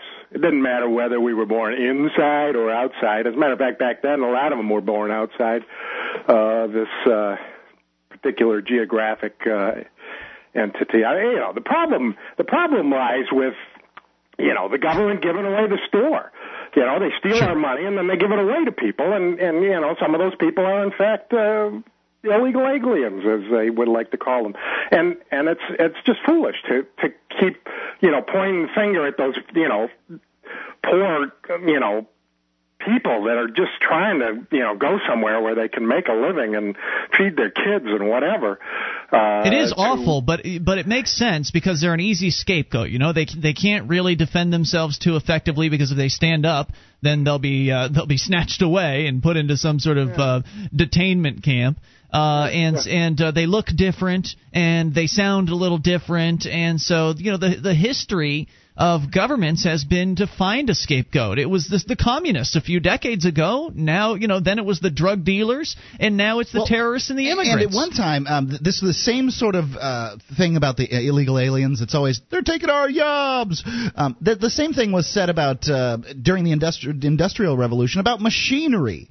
Well, the jobs would suddenly disappear if machines would take it. Well, funny, we still all have jobs, and there's a whole bunch of machines out there. Someone has to sell the machines. The new machine isn't going to put us out of work, nor are the illegal immigrants. Jobs will show up. There will always be jobs for people to do. Well, one time it was the Italians, the other time it was the Irish. Keep them off the grass. And it's the design. It's the design of the powers that be to create these realities, and it's so plain as the nose on my face that this is what's occurring, and I just don't get that people can't open their mind. A lot of these people that are so anti immigration, and it doesn't matter whether it's legal or illegal. They don't like them either way they come here. Because they're racists. They're what bigots. They are. They claim to be Christians, though. You know that's what I mean? The biggest joke. And how Christ-like is that? Not so much. They're effectively bigots, but the problem is sort of the vote, because everybody gets a vote, and about 46% of them will vote in this presidential election that's coming up, and they'll decide which crap sandwich we get to have as our next president, and therefore I have to listen to what this crap sandwich passes down as a law, when most of these people are basing their votes on, well, my mommy and daddy were Democrats, so I'm going to be a Democrat. Or I really respected Ronald Reagan, so I'm going to vote Republican. They don't know what the issue is. They care more about Ellen DeGeneres marrying Portia de Rossi than anything else. Well, it goes back to the education system where people are not trained to be thinkers. Sure. They're not trained. Critical thinking is seeming lost art here. But the other thing is that we do supply these people that come into this country, don't know the English language, don't, when they get into the court systems, when they're dealing with the governments, we have to pay for, Spanish interpreters for them, and for, how many other interpreters for how many other, I'm saying all these people, if they don't want to learn English and they don't want to, assimilate, get to pay for their own interpreters, then I don't have any compunction to give away the store to them. Well, now I think when the government is bringing force against someone, in the case of Mexican immigrants, that we should probably do some effort to get them to understand what we're saying. Well, however, I don't someone in a jail cell. I don't think that we need every welfare form and every street sign written in 2 languages. Sure, but I think when you're thinking about tossing somebody away in prison, sure. Even we were talking about market justice a few moments ago on the program. Even in a market-based system, you can't have somebody come in front of an arbitrator and not be able to communicate with the arbitrator. So certainly, those services would be provided even in a market-based system. So the issue is really coercion. They've entered the jurisdiction at a handicap at their own peril, though. But there's no such thing as a jurisdiction. That's just a political fantasy. Whatever. I mean, how about the gang's territory? Hey, if we dial back the law enforcement system to deal with only crimes that involve victims, then there'll be a lot less of that too. I would agree with that. And to solve that problem, I can assure you that there would be not-for-profit organizations that would put interpreters in place. Translators, sure. Absolutely. So I don't think it's much of an issue. Right. Yeah. I don't want them taking my money to put an interpreter in front. Sure. The issue is the taking of the money. The issue isn't how they spend it or what they spend it on, because inevitably they're gonna miss most often. Maybe sometimes they'll spend it on something you like, but that's pretty rare. So the issue is them just taking the money in the first place, and that's what needs to be stopped. And to the best of my ability, I'm keeping as much of it as I can. Good. More people need to do that. Dan, thank you for the call tonight. One other thing. Whoa, yeah. Go. Real quick. Yeah. There is a video I'd like you guys to ask. Actually, 29 videos on YouTube. Oh, okay. What is it? It's called The Secret Rulers of the World.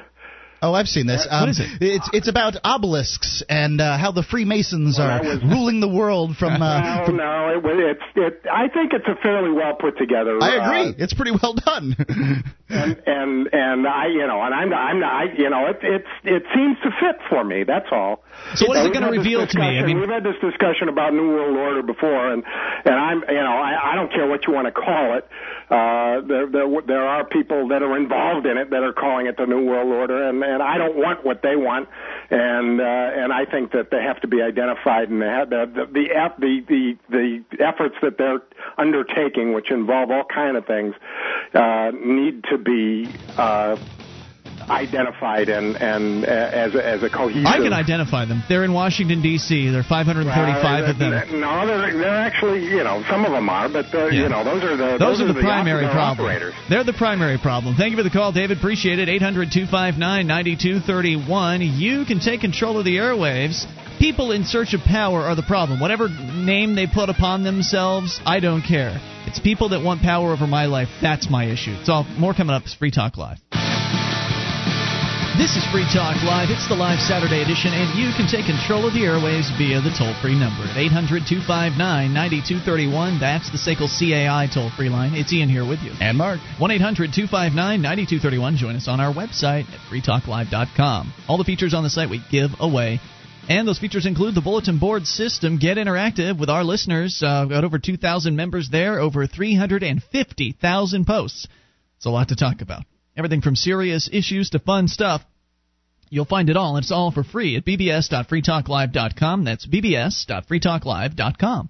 If you have a company and you have collections issues, SACL CAI does collections. They do early out billing, and they purchase charged off receivables.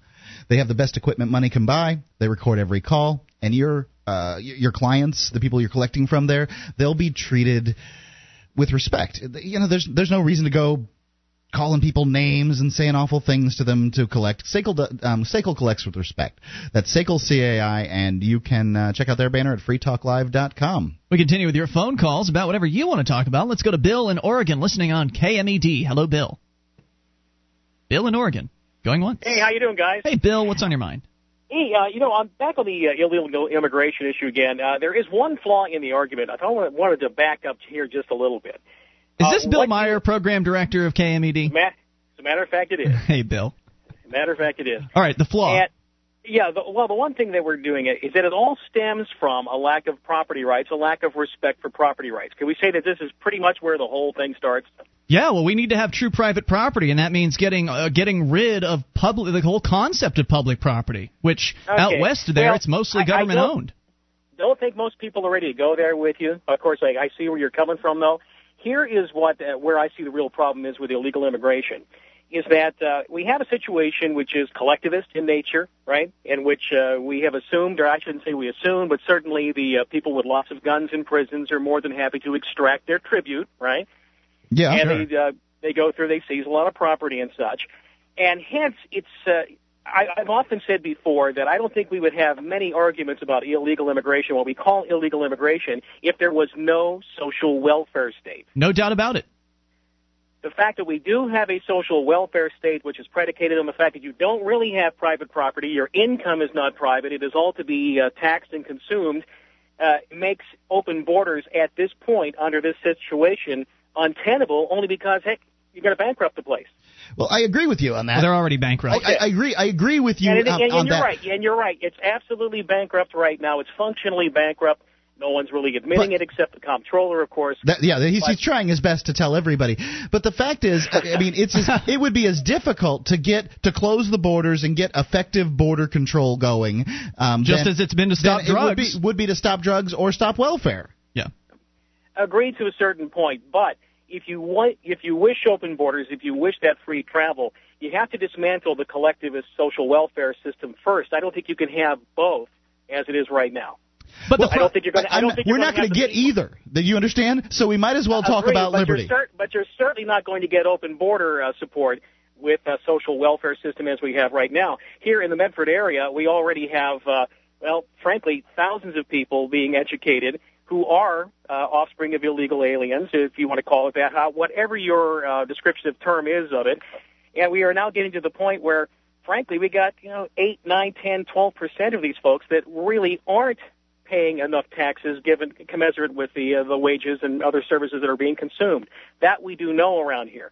I'm not saying that the way the situation is right now is ideal, and I'm not saying that sealing the border is going to cure everything, but you can't have open social welfare and open borders at the same time. There's no doubt about it. Agree on that much. Oh, absolutely. There's no doubt about that. Though I think that I agree with what Mark says, and that is that neither of those, as far as the federal government is concerned, is going to happen anytime soon. Number one, they're not going to be able to seal the border. They haven't stopped drugs. They're not going to stop immigrants because the black market is in control, and there will always be border guards paid off. There will be tunnels built. There will be flyovers. There'll be whatever it is that needs to be done. So that's not going to happen, and welfare is not going to go away either.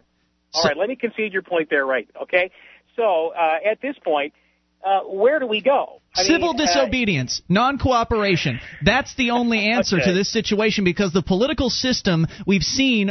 We had Dr. Mary Ruart on for the first hour of the program tonight. I'm for secession instead. Me too. But we've seen that over 30 years of the Libertarian Party getting out there and pounding and trying their best to make a change and make it even a dent in the political system. Nothing has happened, and nothing new is going to change this election season, nor probably in 2012. So if what we had was a lot of people who they've been fed up with the system, whether it's local, state, or federal, and just decide to stop paying into it, then everything changes.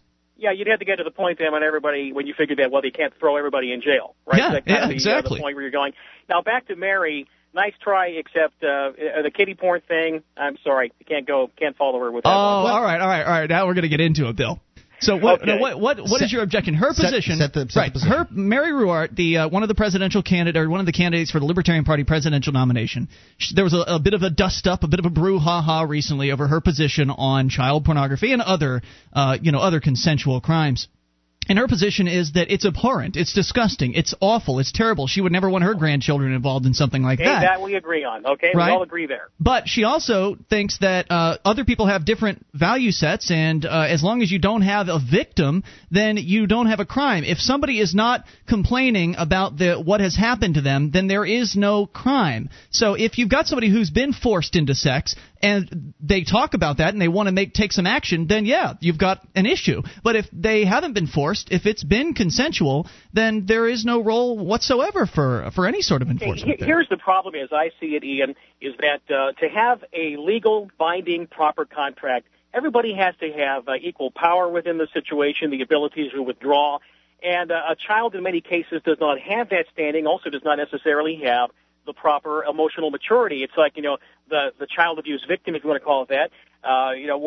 This is my dad doing this to me, or whatever the case might be. Of course he loves me. So it's not really an equal contract. But that's your viewpoint.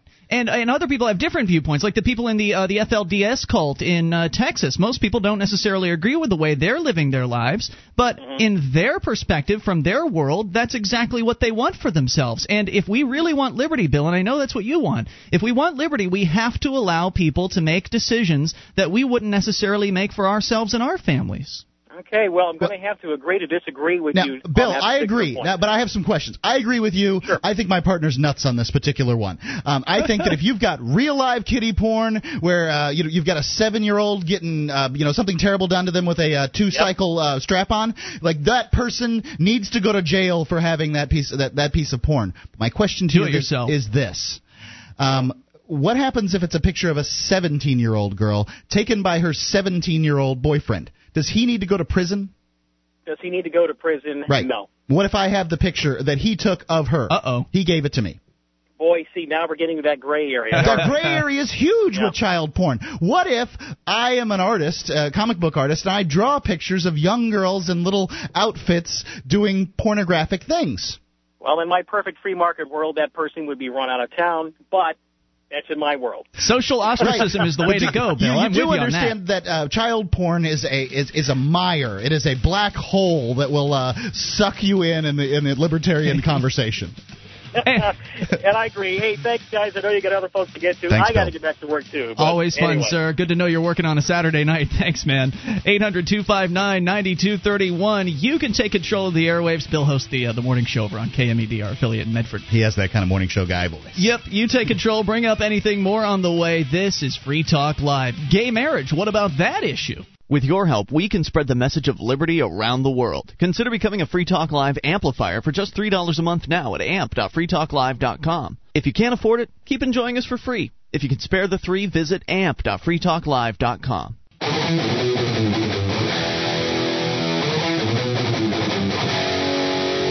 This is Free Talk Live. You can take control of the airwaves via the toll-free number. It is the live Saturday edition, 800-259-9231, the SACL CAI toll-free line. It is Ian here with you. And Mark. 1-800-259-9231. You can join us on our website at freetalklive.com. All the features on the site are free, so enjoy those on us. Again, freetalklive.com. And those features include the Shrine of Female Listeners. We mentioned we got a brand new Shriner. Allison is up there. You can see her at shrine.freetalklive.com. The dozens of ladies who've taken the time to send us their validated photo and prove they listen to the show.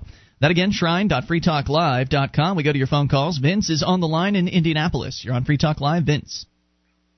Hello, Mark and Ian. How are you doing this evening? Good, sir. Just super, Vince. What's on your mind tonight? Well, listen, I got this little article here in the Indianapolis Star. It talks about a conspiracy charge was filed in a MySpace suicide case.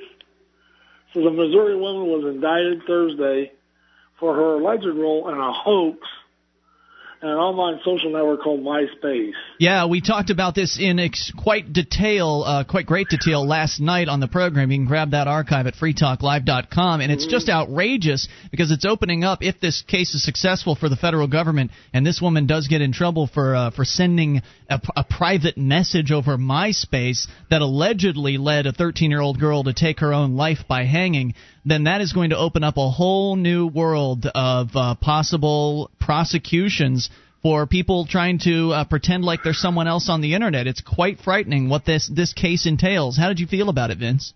Well, I feel like, this woman didn't commit the crime, and this girl committed suicide on her own.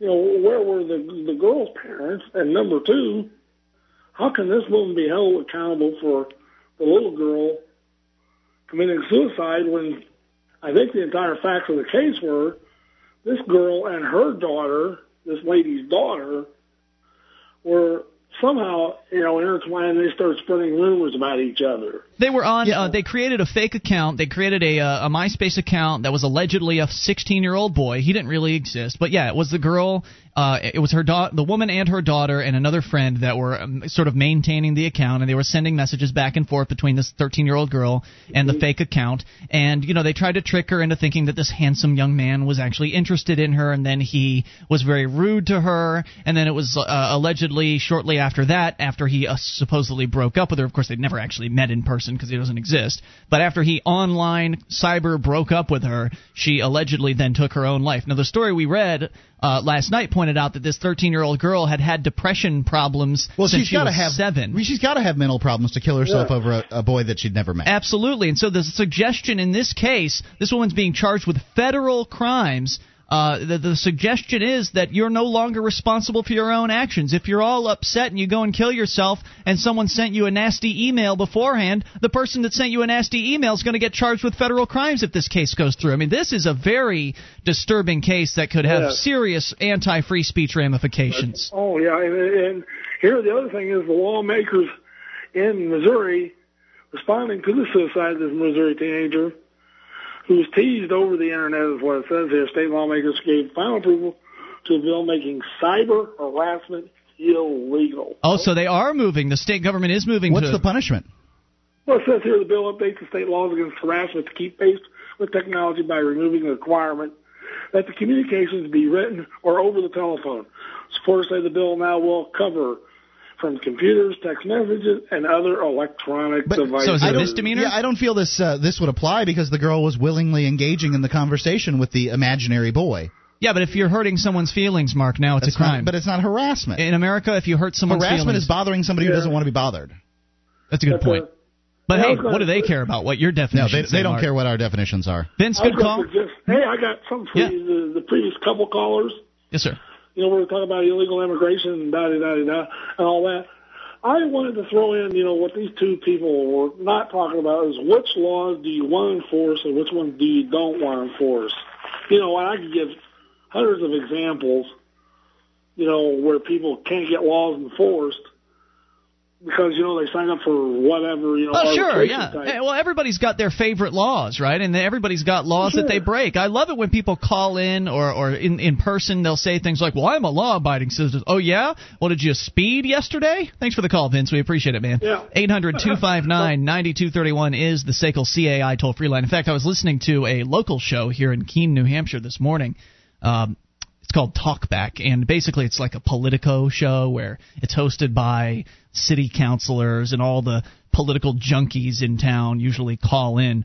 And so, you know, normally I call in to throw in some sort of ideological bomb of some sort and really stir things up.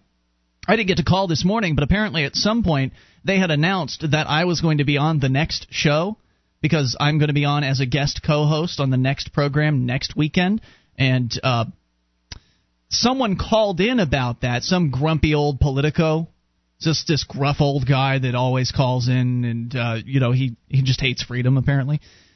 He called in to basically trash on me for being a lawbreaker and a miscreant, and he said he was going to boycott the show next week because they're giving us attention, and we shouldn't be given any attention because we're doing all these awful things, and, you know, society is crumbling, and blah, blah, blah, blah, blah, and he's such a law-abiding citizen, and, you know, nobody's a law-abiding citizen. It's a fantasy you tell yourself about. Even if you do follow all the laws you know, there's no way you could read all the laws that there are. Even the cops admit they don't know all the laws. How could anybody know what the laws are? The fact is, we just have way too many laws. We should have, just very few laws at all for people to follow, and they should be that simple. And they should all include someone being harmed, right? That's a victim. As far as I'm concerned, there's only one law. And I'm a law-abiding citizen. I abide by natural law. And that law is do no harm. I don't harm anybody else, and I don't destroy their property. Therefore, I am law-abiding. And so if that's what you want to claim, if you're law-abiding in that way, then I'd agree with you. But if you want to claim that you obey statutes or you obey regulations, that's nonsense. Absolute nonsense. Let's continue with your calls. Let's talk to Eric, listening in Charleston, West Virginia on WVTS. Hello, Eric. No, Charleston, South Carolina. Sorry about that. Oh, my apologies. I didn't get that detail. No, I'll just say that. I just want to say my first time catching your show, I was just flipping through and picked you up. You're shocked. Yeah, I love it so far. Good. First, I'm not a Democrat, Republican, or any of that. I'm Me an neither. American citizen. I would rather not be an American citizen, but that's a whole other issue. Yeah. One of our biggest problems is organized religion.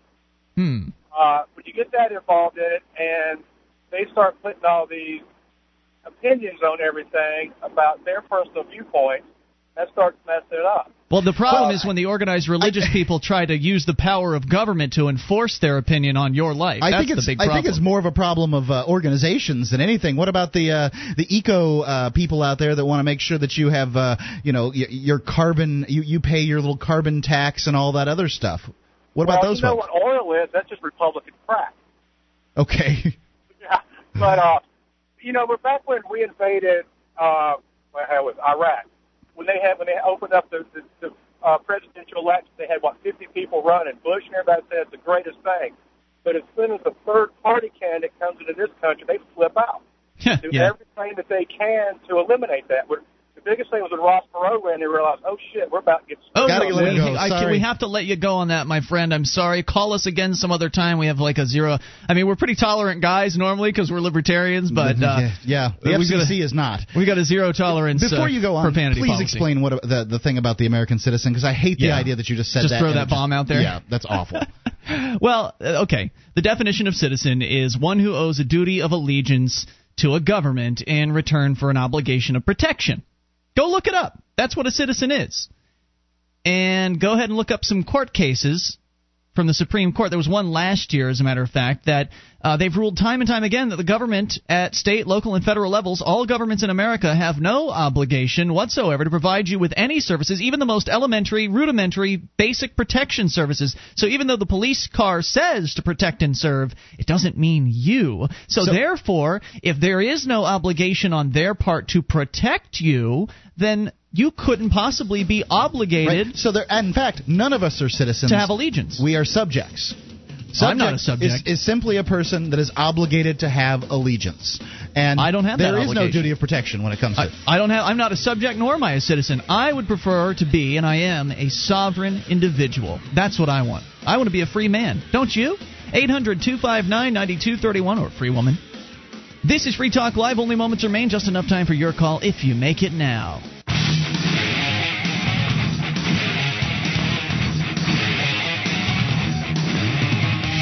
This is Free Talk Live. Only moments remain in this, the live Saturday edition of the program. You can still take control of the airwaves toll free at 1-800-259-9231, the SACL CAI toll free line. It's Ian here with you. And Mark. 800-259-9231. You can join us on our website at freetalklive.com. And if you enjoy the program, then we ask that you shop with us at amazon.freetalklive.com. Enter that link. Free Talk Live will get a cut. We get a percentage of your purchase. 41 categories to shop in. Free Super Saver shipping on a whole bunch of items. And it all helps Free Talk Live. You get the stuff you need. Free Talk Live gets a percentage. What could be better? Amazon.freetalklive.com. Now, this is the program. You can call in about anything.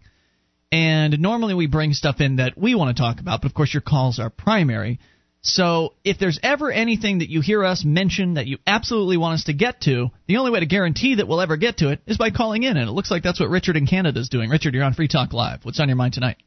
Hey, guys. Actually, I thought just a little while ago you were asking about gay marriage. That's what I'm calling in about. You said something right before the commercial break, something about, hey, what do you think about gay marriage? Isn't that right? Well, we were going to discuss the issue from because California has gone ahead and apparently legalized it. So we were going to jump into it, but how do you feel about it? Go ahead. Exactly, and that's what I was thinking what you guys were going on about. And we've had this gay marriage thing legal in Canada for a while now, I think maybe a few years now. Mm-hmm. And for the most part, I know a few gay people. I have never heard of any of them getting married, you know? I can't see why you'd want to. I don't understand why anyone wants to get a government marriage license. Marriage is largely for the rearing of children anymore. That's the role that it plays in society. So, well, gay people bring up kids. They adopt. And in that case, they should consider marriage. Well, now, I don't think that anyone should ever consider getting a government marriage license, because then what you're doing is you're going into an agreement. You're entering into a three-party agreement. You're not going to get a kid without being married. It's just not very likely. Okay. Well, then that's unfortunate. Well, there you go, grumbling about kids and getting government marriage licenses. You're telling me a wealthy single person cannot adopt a kid in America? I'll bet you they have a more difficult time.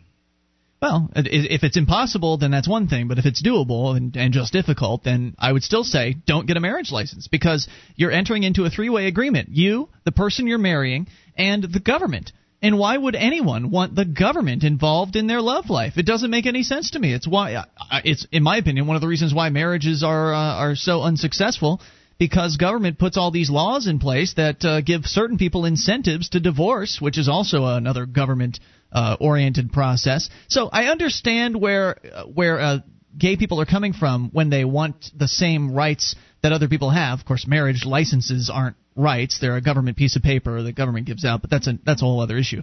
So I understand that if government is going to be doing something, and that is handing out these pieces of paper, then yes, they should hand them out to gay couples as well. That makes sense. So I'm with them on that, but I still don't understand why anyone would want to get a government marriage license in the first place. But you would agree that the person who wants to not hire somebody because they're gay in a partnership and don't want to provide benefits to the partner in the same way that they would provide benefits to a heterosexual couple, you would agree that they shouldn't have to hire that person. I absolutely support discrimination. I think that a business owner should be able to discriminate based on whatever he wants to. If a gay business owner only wants to hire gay men, that's what he should be able to do. If a racist only wants to hire people of the same skin color, then that should be his business. And I think the marketplace will decide whether or not those individuals who are discriminatory will be rewarded or punished for their efforts. Richard, your thoughts? But for the most part, I think that a lot of this whole gay marriage thing is a part of the the drama that is involved in the gay movement. Mm-hmm. It's all about a circus, really, because when you look at it, and when you see that not many of these gays are getting married, like for here in Canada, we've had it for a few years now, where these people, they just decide not to get married, and they fight and they fight and they fight to get married, but then they don't get married. And so that what you see is they get an opportunity to go on the television screen in a ridiculous scenario where they find somebody to marry them officially. Well, and like I don't know if you're being fair. You're lumping them. Then you got the other guy, and he's wearing and they're usually. Well, Richard, hold on a second, man. You're lumping all gay people into the same group. Man. You're lumping Richard. You're lumping gay people all into bald man, and then one of them decides to wear like a fine wedding dress. Who cares what they wear, white. dude? It's their business. Who cares? Why do you care? The problem is that the media presents this image to everybody. So stop watching. And it just upsets people. And for I'm not no upset reason at all, because in the end they don't want to get married in the first place. Are you upset, Richard? Am I upset over a gay marriage? You said something upsets people, the way they have gay people on television. Does that upset you? To me, it is a circus. It's almost like a joke. I concur with him on this. It is a political maneuver. I think religious people are a joke. With marriage. It has nothing to do with marriage. It's just to see what people or special interest groups can get away with, where but we give them the stage. I agree with you. They act like a bunch of nuts. I totally agree with you that they act like a bunch of nuts out there. But some of them do. Thank you. Well, the ones that get on camera, that would be the they we're referring to. And that would be if you don't like pronouns, then just stuff it. Well, now, that look, would be a percentage of a percentage. Here, it's the people on television. That's the they we're referring to. Right. We're not calling every gay person out there some cross-dressing fag. Because they don't represent all gay people. Look, that's all he's saying is that the people that get on television are causing a circus. Don't watch it. But we give them the stage. Who's we? We, the people that support the laws that make it so that they can't be treated equally. And in the midst of this circus, if in Canada, if you complain about it, I can get in very serious trouble. Somebody can find out who I am and then send me to what's called the Human Rights Commission in Canada and say, oh, these guys are making fun of those two gay guys on TV, and one guy was in a dress and they were kissing each other and talking about marriage and all this, and we're going to send them to the Human Rights Commission, and they are going to get in serious trouble. I'm sorry to hear that about Canada. I understand you guys don't have the same level of freedom of speech as we do here in America, but if it makes you feel any better, America's going in that same direction. Thanks for the call tonight, Richard. 800-259-9231 is the SACL CAI toll-free line, which is what we were talking about earlier with the MySpace case. Freedom of speech is definitely under attack here in America. Look, if you don't like what you see on television, and I understand what he's saying, there's a certain section, a certain segment of the gay population that is very flamboyant, very in your face about it. And sometimes that's entertaining. Oh, hell yeah. They go out, they do parades, and they wear next to nothing. And I've been to Pride Fest down in Florida where we came from. I would go every year to do pro-freedom outreach. And boy, was that one of the best times. I mean, those people know how to party. There's no doubt about that. I'm glad to hear that. I'm really glad to hear you. Did you ever go? Enjoy No, I never went to Pride Fest with you. You would have fit right in, Mark. Oh, God. We'd have gotten you in a wig up on stage. You sung some Cher songs and maybe a little Madonna, something like that. I do really love Bette Midler. Bette Midler, huh? Yeah. What's your favorite? Wind Beneath My Wings. Okay. I wouldn't have known any of the... Although The Rose is good, too, yeah. So look, if you don't like what you're seeing, turn it off, okay? And, what's the big deal? So somebody wants to wear a dress. So somebody wants to wear something revealing. So somebody wants to talk with a lisp. So whatever. Who cares? It's their choice, their life. I think there's a spectacle. I think that people can, in their, that they can, they are rightly and justifiably in their own minds, if they feel like it, offended. That's fine. Sure. And isn't it possible they want a reaction? Isn't that possible? That's the point that I'm trying to make. We're giving them the stage for there to be a spectacle. If gays could have gotten married, without any problem, there wouldn't be the opportunity for a spectacle. Yeah, there wouldn't be a news story sitting here in front of me about Portia de Rossi and Ellen DeGeneres getting married, because they'd have been married and nobody would care. That's how it should be. I mean, what's the Rosie O'Donnell? Yeah, she's adopted all kinds of kids, and she's taking fine care of them. I'm sure she's doing a fine job with them. What's the big deal? I don't get it. They're just people. They're people with preferences. It's not a preference I'm interested in, but so.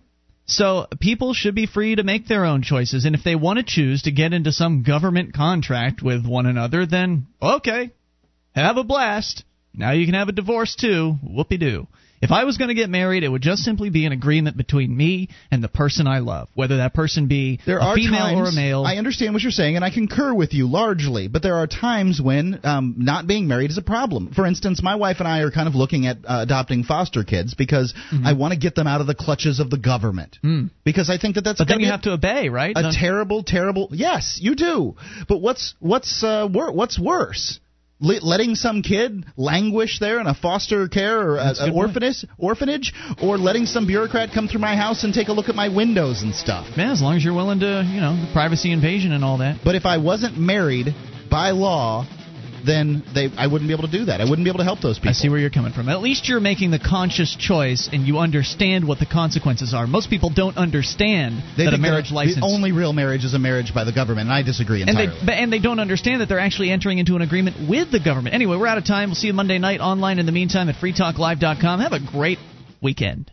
DVD, books, music, instruments, periodicals, computers, software, electronic, photo, cell phone, office product, home and garden, bed and bath, furniture, kitchen, pet supply, automotive, hardware, apparel, shoes, jewelry, grocery, healthcare, sports and outdoors, toys, games, used, and more. It's a department store at your fingertips. Amazon.freetalklive.com. Get all your shopping done, a great deal, delivery to your door, and a percentage of your purchase will go to Free Talk Live when you enter Amazon through Amazon.freetalklive.com.